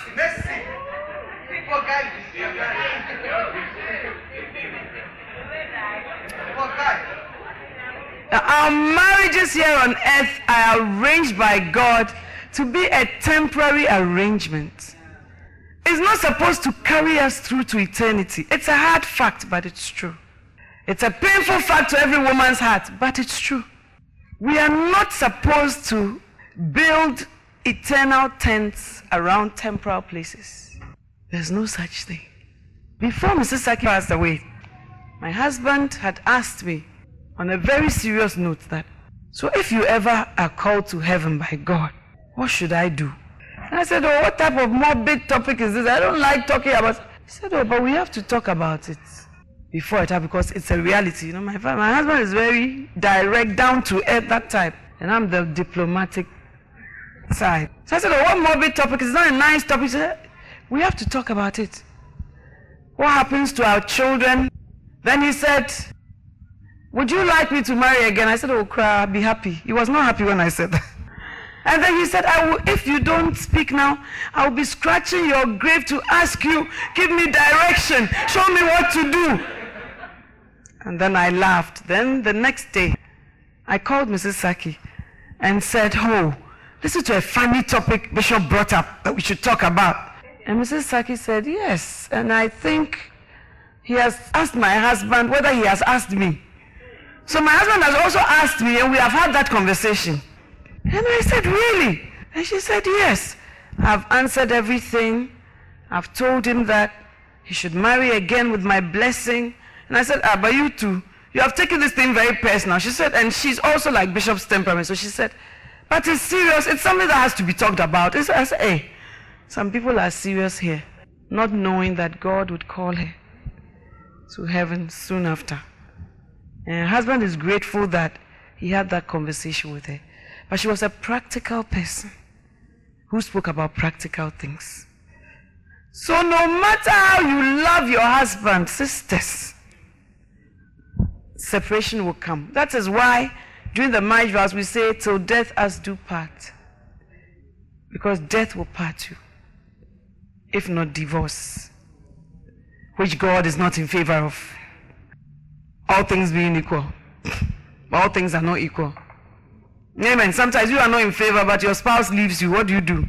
All those complex issues. Do you understand?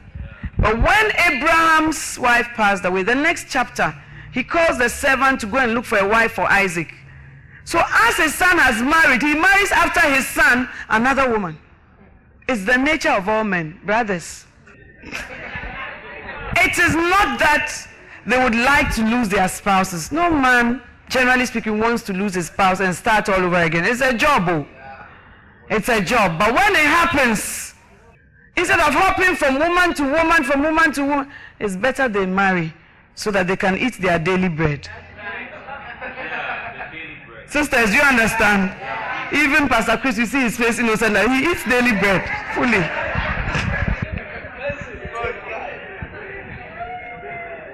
Amen. So Abraham went on and married Keturah and even had children with her. So it's a good conversation to have. But that shows that there's no eternal relationship. There's no relationship here on earth that does not end. Why? Because our very nature is a fallen nature. Our very lives come to an end.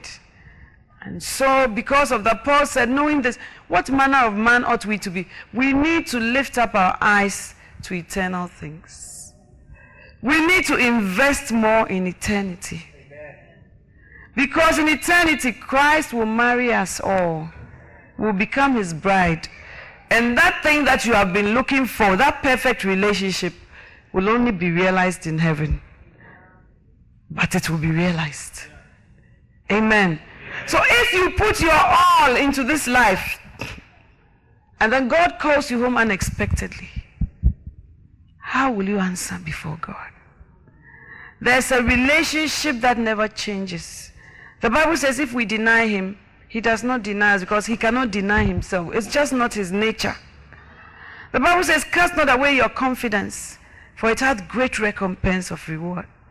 The Bible says, faithful is he who called you, who also would do it. The Bible says, I will never leave you nor forsake you. So it's a good relationship to invest in. And it's a higher relationship than these earthly ones that have expiry dates like the meat on shelves in the shops. Amen. And eternal relationships satisfy more than temporary relationships. Of course, God will ask you about everything that you did on earth. The Bible says that everything we will be judged for everything. So you must work at being a good spouse. But I'm saying that don't look for permanence here because it does not exist. It is a temporary arrangement, whether you like it or not. But the things that are permanent and are eternal, they are above. And so, like Paul said, seek those things which are above, where Christ is seated. So set your affection. Your affection is like a clock. You set the hands. And Paul says, set your affection on things that are above and not on things below. Because things that are above satisfy. Things that are below, they have their limitations. Amen. Some of us, we are not heavenly minded at all. Our every investment is only in temporary things. And the Lord will help us to overcome. Genesis 25. I think we've read that one. When Abraham took to wife. Okay. Now, Genesis 25. Have I read verse 2 and all that? 32, 36. There's no 36 even. Okay, First Samuel. No? Genesis 27. Let's finish with Genesis. Genesis 27. And we'll end with types of relationships, and we come back for question and answer. Genesis 27, are we there? Now it came about when Isaac was old and his eyes were too dim to see, that he called his older son Esau and said to him, my son. And he said to him, here I am.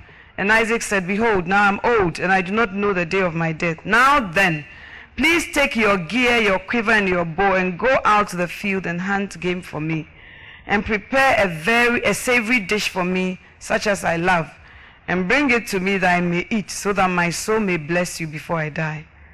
And Rebekah was listening while Isaac spoke to his son Esau. So when Esau went to the field to hunt for game to bring home, Rebekah said to her son Jacob, behold, I heard your father speak to your brother Esau, saying, bring me some game and prepare a savory dish for me, that I may eat and bless you in the presence of the Lord before my death. Now therefore, my son, listen to me as I command you. Go now to the flock and bring me 2 choice kids from there, that I may prepare them as a savory dish for your father, such as he loves. Then you shall bring it to your father, that he may eat, so that he may bless you before his death. And Jacob answered his mother Rebekah, behold, Esau my brother is a hairy man, and I am a smooth man. Perhaps my father will feel me, then I shall be as a deceiver in his sight, and I shall bring upon myself a curse and not a blessing. But his mother said to him, your curse be on me, my son. Only obey my voice, and go get them for me. So he went and got them, and brought them to his mother. And his mother made savory food, such as his father loved. And Rebekah took the best garments of Esau her eldest son, which were with her in the house, and put them on Jacob her younger son. And she put the skins of the kids on his hands, and on the smooth path of his neck. She also gave the savory food and the bread which she had made to his son. Then he came to his father and said, "My father." This is a relationship where communication had broken down. Isaac had a mind towards Esau, but he never communicated it to Rebekah. He never told Rebekah what his intentions were. Although Esau was the son of both of them, he never shared with her that, "Oh, you know, you cook for me all the time, but this time I've sent Esau to go to the fields and cook for me. And then when he comes, I'll bless him. And I want to bless him because the Bible says the firstborn is blessed and all that." And then Rebekah would have said, "But when I was pregnant, God said that the younger will rule and the older shall serve the younger. So why?" And then Isaac would say, "Oh, because I believe that still the firstborn has a blessing and all that." But you don't discuss anything. You don't discuss your plans. You don't discuss your intentions. And that alienates your wife. And she also looks for other ways of fulfilling what she thinks should be done. I believe that when it comes to communication, it's usually the brothers who don't communicate. Or don't communicate well. In fact, sometimes I think that is why, one of the reasons why Eve fell into sin. Because she needed somebody to talk to. How can she be in the garden and hold such a long conversation with Satan and Adam not even come looking for her? How come he never knew that his wife had been with the serpent? Or did he just ignore it? And the first trick that Satan used was just conversation. Has God said that you should not eat of this fruit? It's just verbal conversation. And most of the time, a woman just wants communication. So brothers, talk to us.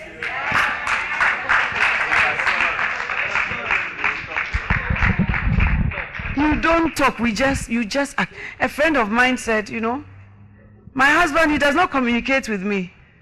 He behaves like a magician and he expects me to be impressed." And I said, "What does that mean?" She said, He was buying me a brand new car. Everything is always a surprise. It's not that it's your birthday, then it's everything is a surprise. So I come from work and then there's this brand new car parked in the driveway. It's not my birthday or anything. And then I say, "Oh, where is this car from?" "Ta-da-la, it's for you." And I said, "Oh, but he has to put surprise to make it exciting." I said that, "No, Lady Pastor, everything is a surprise. Oh. I come home, our furniture has been moved out, a new one has been moved in. When I say ta-la-la, it's a surprise." She said, "The surprises in my life are too many. I don't enjoy it. When he's traveling, I don't know. Ta-la-la is a surprise. Everything is a surprise."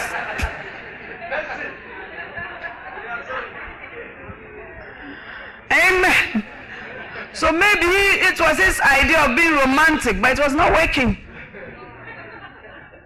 A woman wants to feel a part of what you are doing, even if she's not actively involved in it.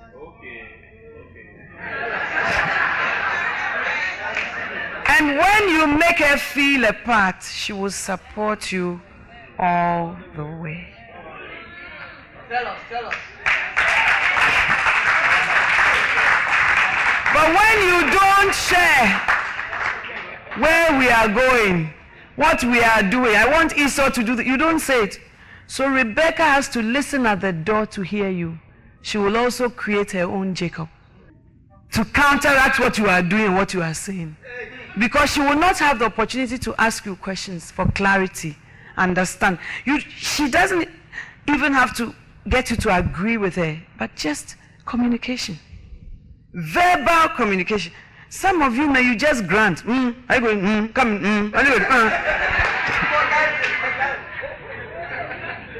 If you married us to make us part of the furniture in your home, then please don't marry us.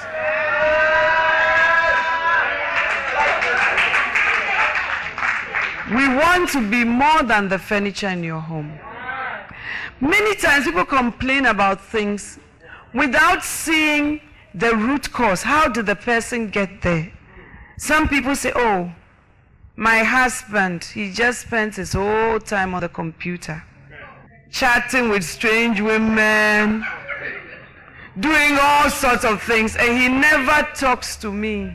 As I said in the first chapter, we need to look at ourselves and see how we are contributing. It is true that he's some way, but why sometimes is he not talking to you? Not always. Sometimes he's just some way. He's just a neighbor. But sometimes he doesn't talk to you because everything he says, you oppose it. You have made yourself the chief opposition leader and head of the opposition party.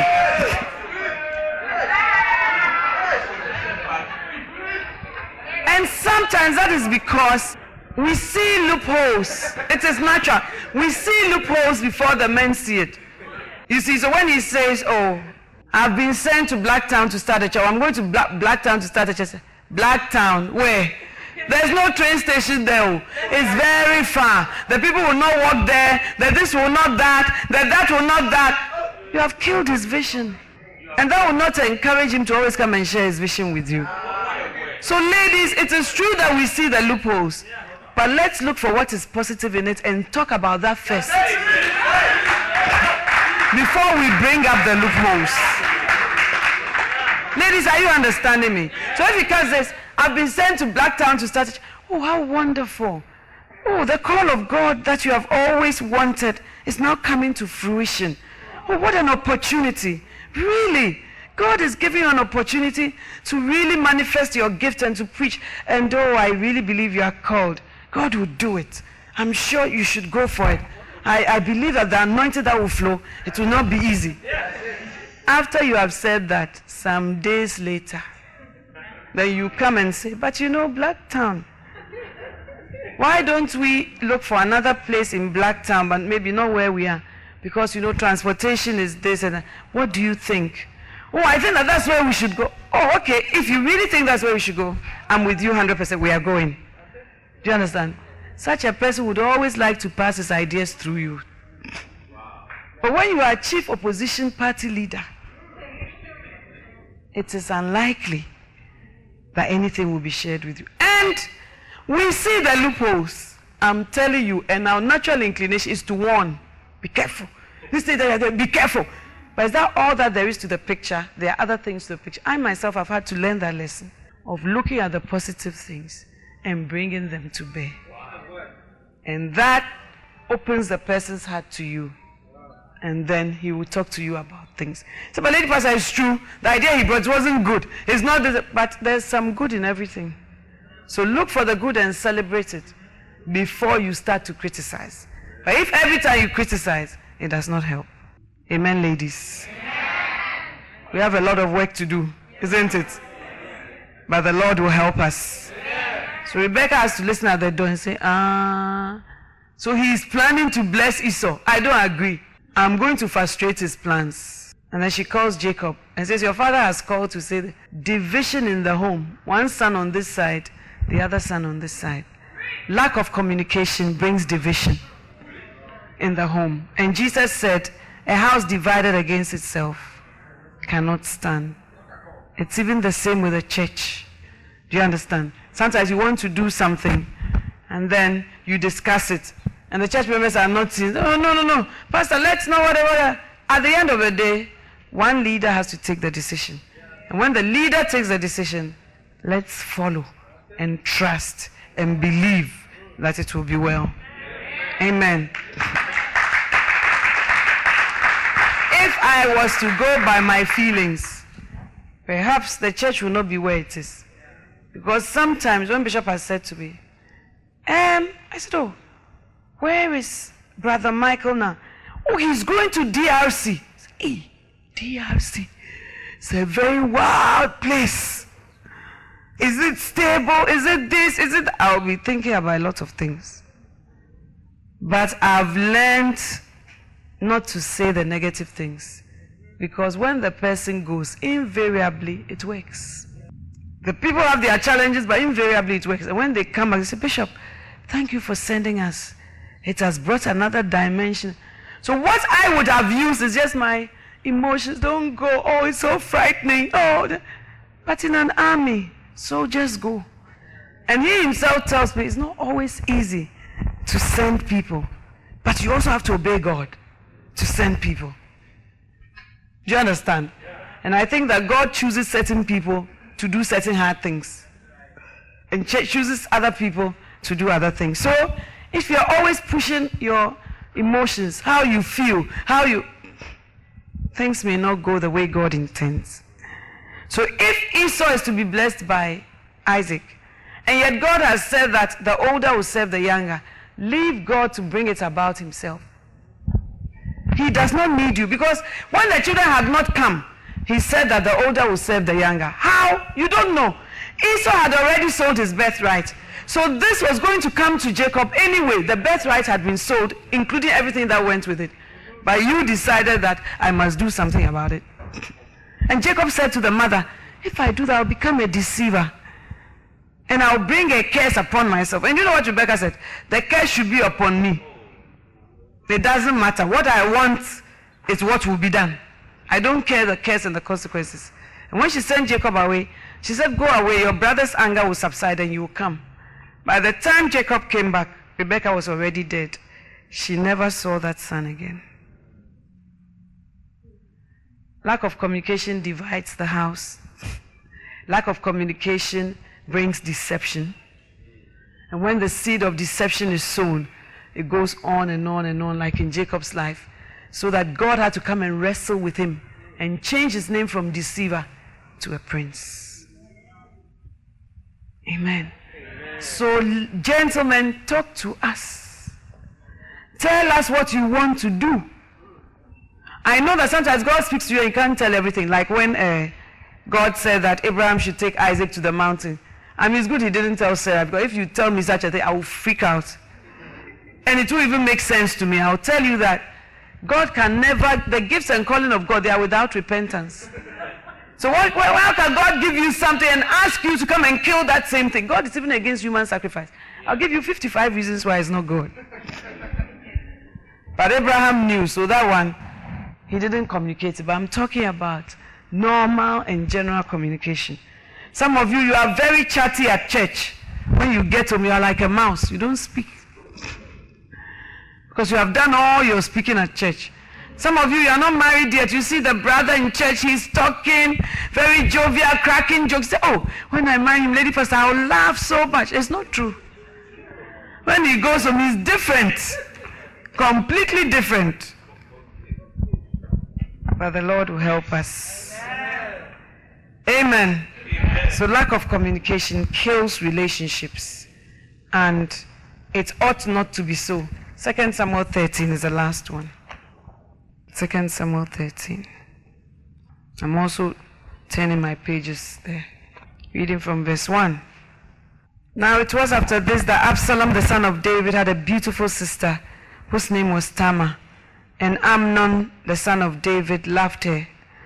And Amnon was so frustrated because of his sister Tamar that he made himself ill, for she was a virgin. And it seemed hard to Amnon to do anything to her. But Amnon had a friend. Watch out who your friend is. Whose name was Jonadab, the son of Shimea, David's brother. And Jonadab was a very shrewd man. And he said to him, "O son of the king, why are you so depressed, morning after morning? Will you not tell me?" Then Amnon said to him, "I'm in love with Tamar, the sister of my brother Absalom." Jonadab then said to him, "Lie down on your bed and pretend to be ill. When your father comes to see you, say to him, 'Please, let my sister Tamar come and give me some food to eat, and let her prepare the food in my sight, that I may see it and eat from her hand.'" So Amnon lay down and pretended to be ill. When the king came to see him, Amnon said to the king, "Please let my sister Tamar come and make me a couple of cakes in my sight, that I may eat from her hand." Then David sent to the house for Tamar, saying, "Go now to your brother Amnon's house and prepare food for him." So Tamar went to her brother Amnon's house, and he was lying down, and she took dough, kneaded it, made cakes in his sight, and baked the cakes. Verse 9. And she took the pan and dished them out before him, but he refused to eat. And Amnon said, "Have everyone go out from me." So everyone went out from him. Then Amnon said to Tamar, "Bring the food into the bedroom, that I may eat from your hand."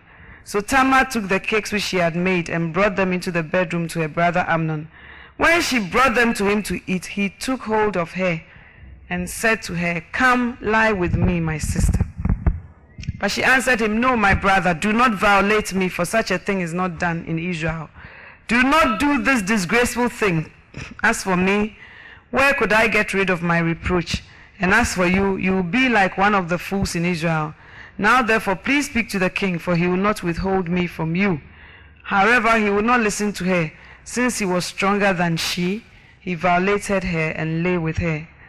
Then Amnon hated her with a very great hatred, for the hatred with which he hated her was greater than the love with which he had loved her. And Amnon said to her, "Get up, go away." But she said to him, "No, because this wrong in sending me away is greater than the other that you have done to me." Yet he would not listen to her. Then he called his young man who attended him and said, "Now throw this woman out of my presence," and lock the door behind her. Now she had on a long-sleeved garment, for in this manner the virgin daughters of the king dressed themselves in robes. Then his attendant took her out and locked the door behind her. And Tamar put ashes on her head and tore her long-sleeved garment which was on her, and she put her hand on her head and went away crying aloud as she went. Amen. This is a relationship that is based only on one person's desire.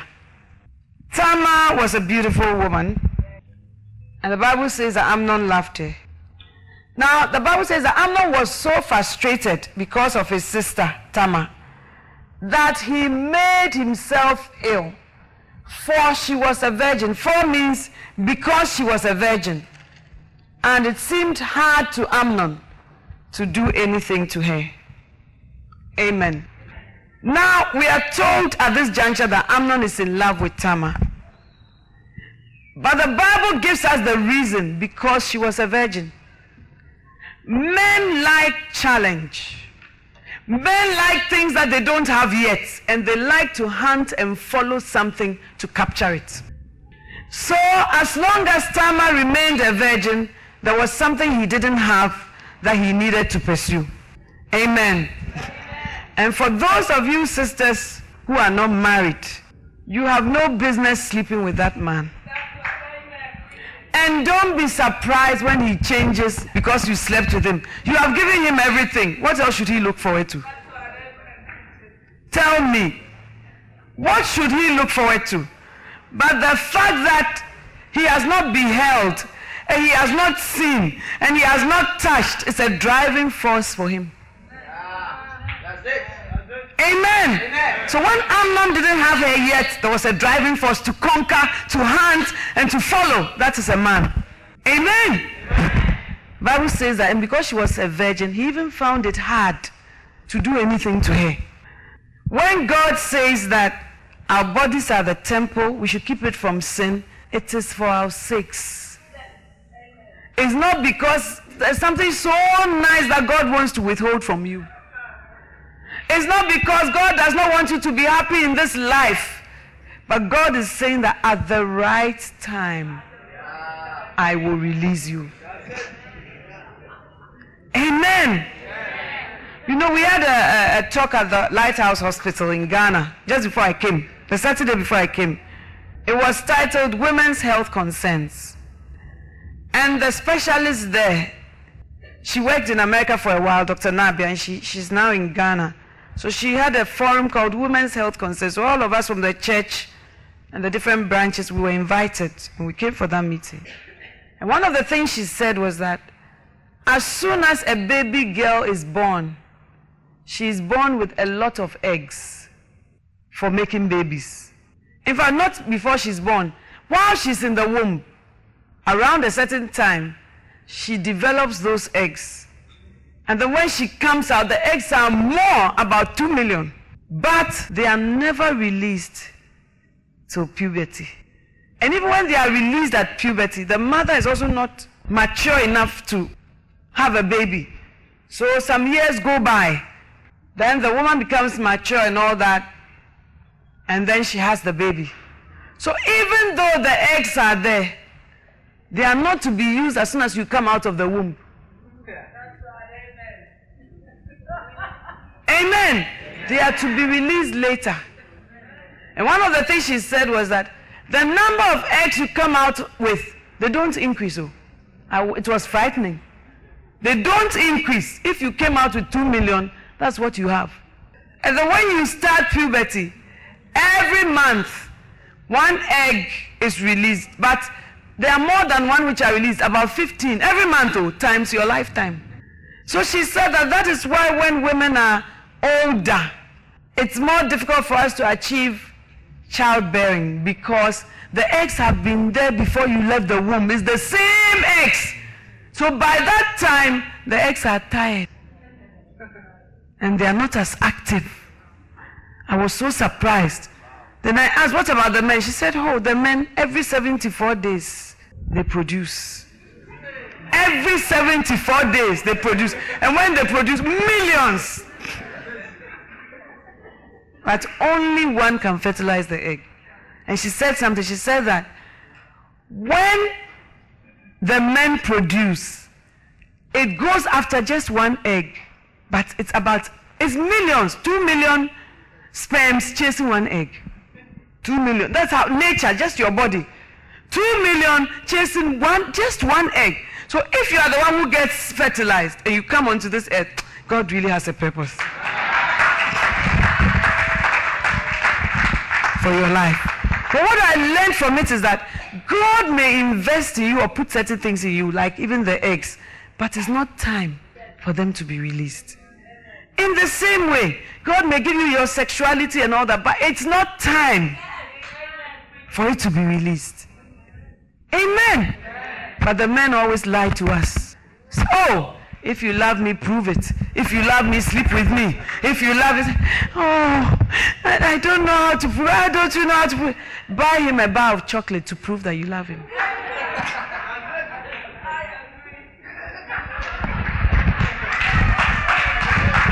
Amen. And I think that same thing that happens in the womb, where whatever the man releases chases that 1 egg, is the same in life, that women should be pursued. Amen. And not the other way around. Now this same person, after he has used you, then he will be saying that, I don't want to marry these promiscuous girls. I want to marry a woman who will stay at home and have just 1 man. I don't want to. But he's the same person who destroyed you. I was speaking at the Kodesh. I said to the men, every day you say, we are not virgins. We have broken our virginity. We are this, we are that. Let me ask you, who broke our virginity? Who?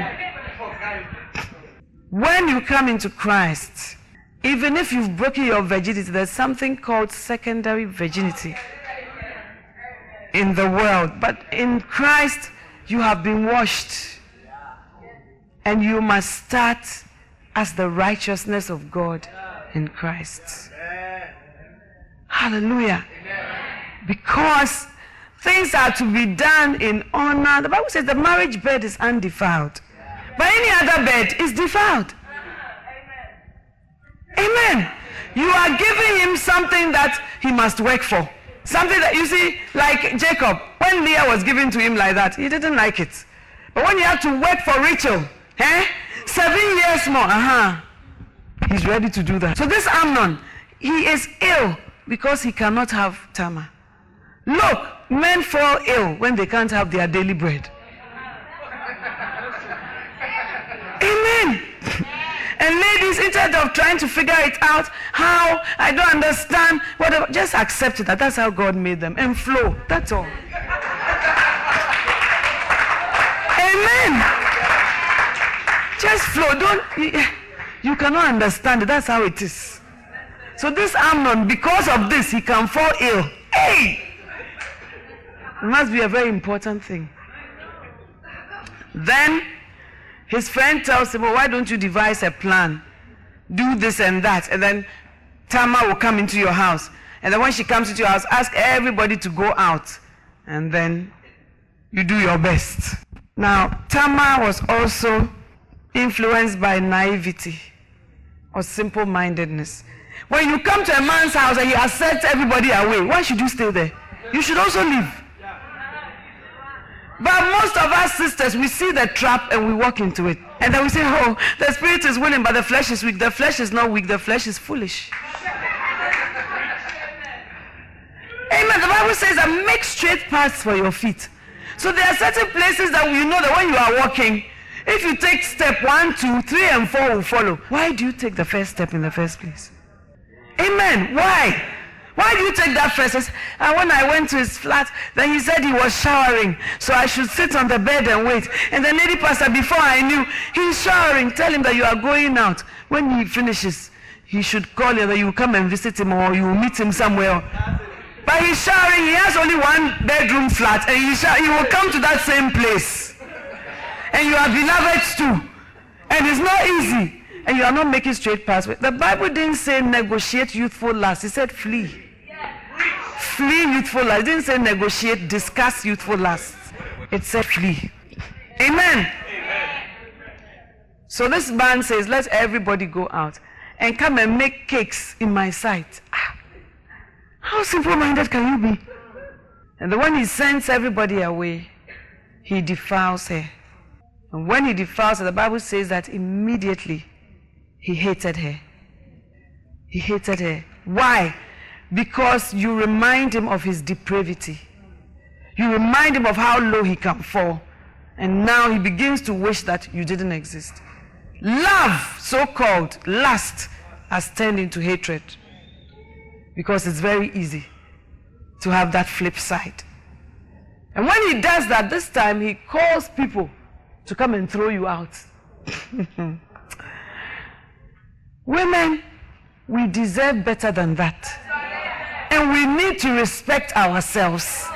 The place where a man can call people to throw you out, it means that the relationship has fallen too low. And it does not have to be that way. Amen. She was so overcome by her sorrow that she was just crying, and then the man organized people. I don't want to see you. The very minute, the person that you were lusting after so much that you fell ill, now that you have gotten her, it has turned into hatred, and you are throwing her out. He threw her out with the help of other people, and he bolted the door behind her. How can love change to hatred like that? I submit that it's untamed animalistic desire called lust. That's right. That's right. Because love is something you cultivate. But lust just comes on and goes like a switch. Amen. And Tamar said one thing. She said that this evil of sending me away is greater than the one of even defiling me. Why? Because she felt the rejection. It's like you are being thrown out as a piece of garbage. And ladies, that's why I preach that message. Woman, who are you? You are not your experiences. You are not how a man treats you. You are who God says you are. Many women stay in very violent homes and situations. And sometimes they say, oh, lady pastor, you see the Bible is against divorce, so I have to stay in that situation. You don't have to. You can still run. Jesus said, if you are being persecuted in one town, run to the next. Amen. So you need to run, baby, run. Instead of sitting there and saying, lady pastor, every day he beats me. He will continue to beat you because you have no self-worth yourself. But if you rise up and take your life into your hands in terms of, we need to talk about this thing. This beating cannot go on all the time. You need to seek help from somebody. And unless you seek help and all that, nothing is going to happen. I think that women should come to that place. Hallelujah. But when Tamar is thrown out, she just continues to weep and weep and weep and weep and weep. And then she tears her clothes. The princess's clothes that she was wearing, she tears it because she changes her identity from princess to a slut because she uses her experiences to define who she is. And that is not scripture. Amen. You see, women are always being persecuted. The woman who was caught in adultery, do you commit adultery alone? But every time, she alone is brought before Jesus. And the man is left scot-free. And when she came, she was brought by men to Jesus. And Jesus said, anyone who has not sinned should throw the first stone. And then they all leave, and then he says, neither do I condemn you. But he doesn't stop there. He says, go and sin no more. We need to live lives of purity. When we have been set free by Jesus, we need to go and sin no more, and sin no more, and sin no more. The essence of the Holy Spirit is to give us power to walk in holiness and in righteousness before God. Hallelujah. Sometimes some men can say, I said, why have you slept with this lady? Oh, lady pastor, she seduced me. I said, really? It takes two. She seduced you. Okay. So now that she's pregnant, will you marry? Oh, no. Lady pastor, my idea of a wife is not her at all. Hey. And when I think, I feel so sorry for the women. I feel so sorry. I said, did she not know that it will come to this? Did she not? I said, no. How she behaved, lady pastor, this is the last person I would like to marry. I said, so when you were sleeping with her, you didn't know she was the last person you would like? Oh, lady pastor, the spirit is willing, but the flesh is weak.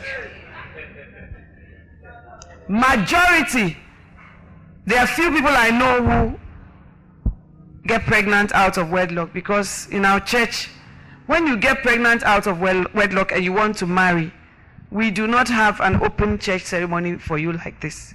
We'll announce your banns, but you get married in the office or in a quiet way. You don't come into open church to get married like that. But many of the guys, when I ask them, so will you marry? Oh, no, at all, lady pastor. And sometimes when they are marrying, the ones that they have had children with come to say that, lady pastor, I have a child with him. Sometimes, often they are not even our church members. I have a child with him. How can he now have a wedding? And I say, legally, the fact that he made you pregnant does not mean you are his wife. The fact that he made you pregnant does not mean he ought to marry you. No. He has chosen to go another way. There was a time, it was a tug of war. Some people came to sit in the service with what we call palm oil. Is this red oil? Eh? They were coming to pour it on the bride-to-be, her white dress. Because a man had a child with somebody else and was now coming to contract this new marriage. And you know, we announced in church, if anybody has just cause, they never came. But they came on the wedding day. The bride had to be evacuated.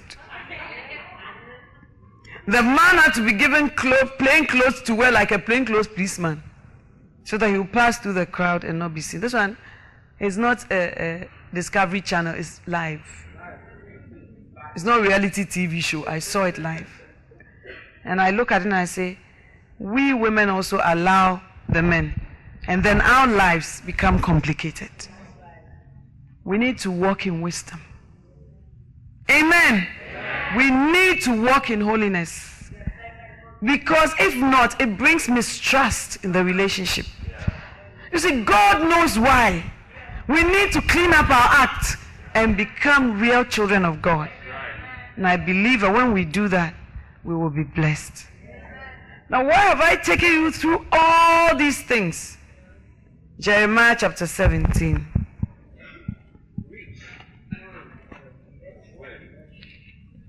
Jeremiah 17.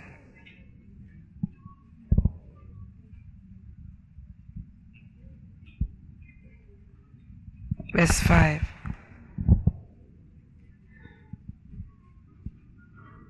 Thus says the Lord, cursed is the man who trusts in mankind and makes flesh his strength, and whose heart turns away from the Lord. For he will be like a bush in the desert, and will not see when prosperity comes, but will live in stony wastes in the wilderness, a land of salt without inhabitants. Blessed is the man who trusts in the Lord, and whose trust is the Lord. For he will be like a tree planted by water, that extends its root by a stream, and will not fear when the heat comes, but its leaves will be green, and it will not be anxious in a year of drought, nor cease to yield fruit. Amen. Now, Sometimes people say, oh, has somebody cursed you? Sometimes somebody has not cursed you, but you have cursed yourself. Because the Bible says here, cursed is the man who trusts in mankind and who makes flesh his strength and whose heart turns away from the Lord. Many times we make our relationships our strength. We put our trust in human beings. We put our trust in our marriages. It's good to trust your spouse, but the ultimate person to trust is God. And the Bible says that when you do that, when you don't put your trust in the right place, you are like a bush in the desert. You don't see when prosperity comes. You live in stony wastes in the wilderness. You are like a land of salt without inhabitants. But when you trust in the Lord, you are blessed. You are like a tree planted by the water. You extend your root by a stream. You will not fear when heat comes, but your leaves will be green. And you will not be anxious in a year of drought. And even when it's a year of drought, you will not cease to yield fruit. I came to tell you that there's no perfect relationship on this earth. I came to tell you that don't set unattainable marking schemes for your spouse. He or she will not pass. If you are getting married because you feel you will never be disappointed, then don't marry, because you will be disappointed many times. And you will also disappoint many times. Amen. So if that's the premise with which you are building a relationship, then forget about it. Because the arm of flesh has been determined that it will fail you. Amen.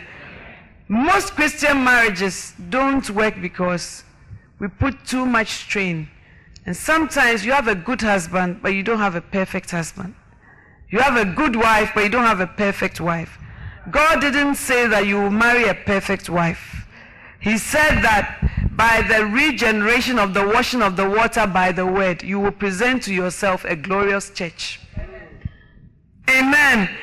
So, brothers, nourishing comes from you, cherishing comes from you, and our state depends on you. How your wife looks is the work that you have done in her. Amen.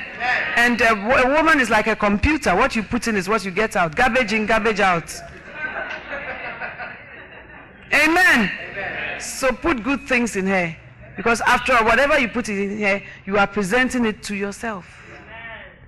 A glorious church. Amen. Then it says to wives, submit unto your own husbands as unto the Lord. And when you read submit in the Amplified, it says, make yourself secondary to, adaptable. So I ask all of you who are not married yet, if you are not ready to make yourself secondary to, sometimes his ideas, his moves, when the two of you don't agree, whose vote will carry, because even in a constitutional government, the president has vetoing powers, because somebody must have a higher mandate than somebody. Amen. So, when that happens, can you say I do? I do is easy to say during the vows. But during the marriage, it's not easy to say. So you need to prayerfully consider all these things. And know that we are blessed with the relationships that God gives us. And they are all to meet needs. But a real perfect relationship lies in Jesus. And I and myself have discovered that there are times when you will be alone. There are times when you will be lonely. There are times when you speak to your spouse about something, he does not understand, like Abraham. When Sarah says, Ishmael is mocking, where, when, why, what? From the questions, you see that you are on a different keel, different page, different wavelength. But there's a God who never changes, who remains the same. The name of the Lord is a strong tower. The righteous run into it, and they are safe. We need to find a life of our own, especially the ladies. If you don't have a life, and your life is just always waiting for your husband to come home, you will put unnecessary pressure on him, and you will be unhappy. So look in yourself, I always say. Find what makes you happy. It has to be godly. Find what gives you fulfillment. I have found that one of the things that gives me the greatest fulfillment is pastoring. I love to pastor people. I love to make a way for people. When they say, oh, this one, it won't work, or this one, I just find that I naturally like to take it up and help the person through. Do you understand? Everybody's strength is different. But I like to pastor people. I like to counsel people. The only thing is, their stories also break my heart. And sometimes I become depressed for people's sake. But it's part of the job. But I've found that gives me a lot of fulfillment. When I'm able to speak into people's lives, when I'm able to lift up the downtrodden, it makes so much of a difference to me. Perhaps for you, it may be evangelism. For you, it may be something else. But find what your niche is and then use that. And God will give you fulfillment. So when you come home, you are tired, you are fulfilled, and you don't even see faults. As your husband is ministering, you are also ministering and doing whatever you should do. You are doing follow-up, you are doing this. So it's not now that when you can, so why did you go here? You didn't even notice that he went there. Why? Because you are also dealing with issues on your plates. Amen. And sometimes when he even phones that he's coming, you say, yeah, he should delay for a few minutes because I have so many things to do. That I don't want the things to be disturbed. So even though he says he's coming, I wish he would come in 30 minutes, by which time I would have finished what I'm doing. One thing I also love to do is I love to read. I love to read especially historic books about people's lives, how they made it, the triumphs, the difficulties they had, and just history. I love to read like Henry VIII. He had 6 wives. I have a fat book like this, and my husband just buys them for me. Fat book like the 6 wives of Henry VIII. And when I read it, I've even found major windows in it to use for my preaching. Every wife, he had a different problem with the wife, but the real problem was with him. Do you see? And I like to look at why this wife's own lasted longer and why. Because Anne Boleyn, who came after the first wife, she just thought that she was coming to make everything perfect, and she was some way. You know, she took some of the first wife's things she was using. She was really some way. Little knowing that just as the first wife's head had been chopped off, she too, her head was chopped off like that. You know, and when she was isolated, then she said, maybe the way I treated the first wife, that is why this is happening to me. So those of you women who think that you are girlfriends and therefore you have come to solve a problem, it's just for a moment. Amen. But I love to read these fat books and to know people's lives. What do they do? How do they make it? I have a lot of books about pastors' wives. How do they make it? How do they conquer? How do they deal with their difficulties? What did they do? How did they triumph through everything and not destroy their husband's ministry at the same time? How did they deal with their loneliness? Because when you have a problem, you will see Pastor Chris. When Pastor Chris has a problem, he will see Pastor Peter. When Pastor Peter has a problem, he will see Bishop. When I have a problem, who should I go to? Do you understand? So then I read about people who are also at that level. How did they cope with what they had? And then I get more insight. I become more fulfilled. And the Lord is leading us from glory to glory. So God bless you in Jesus' name.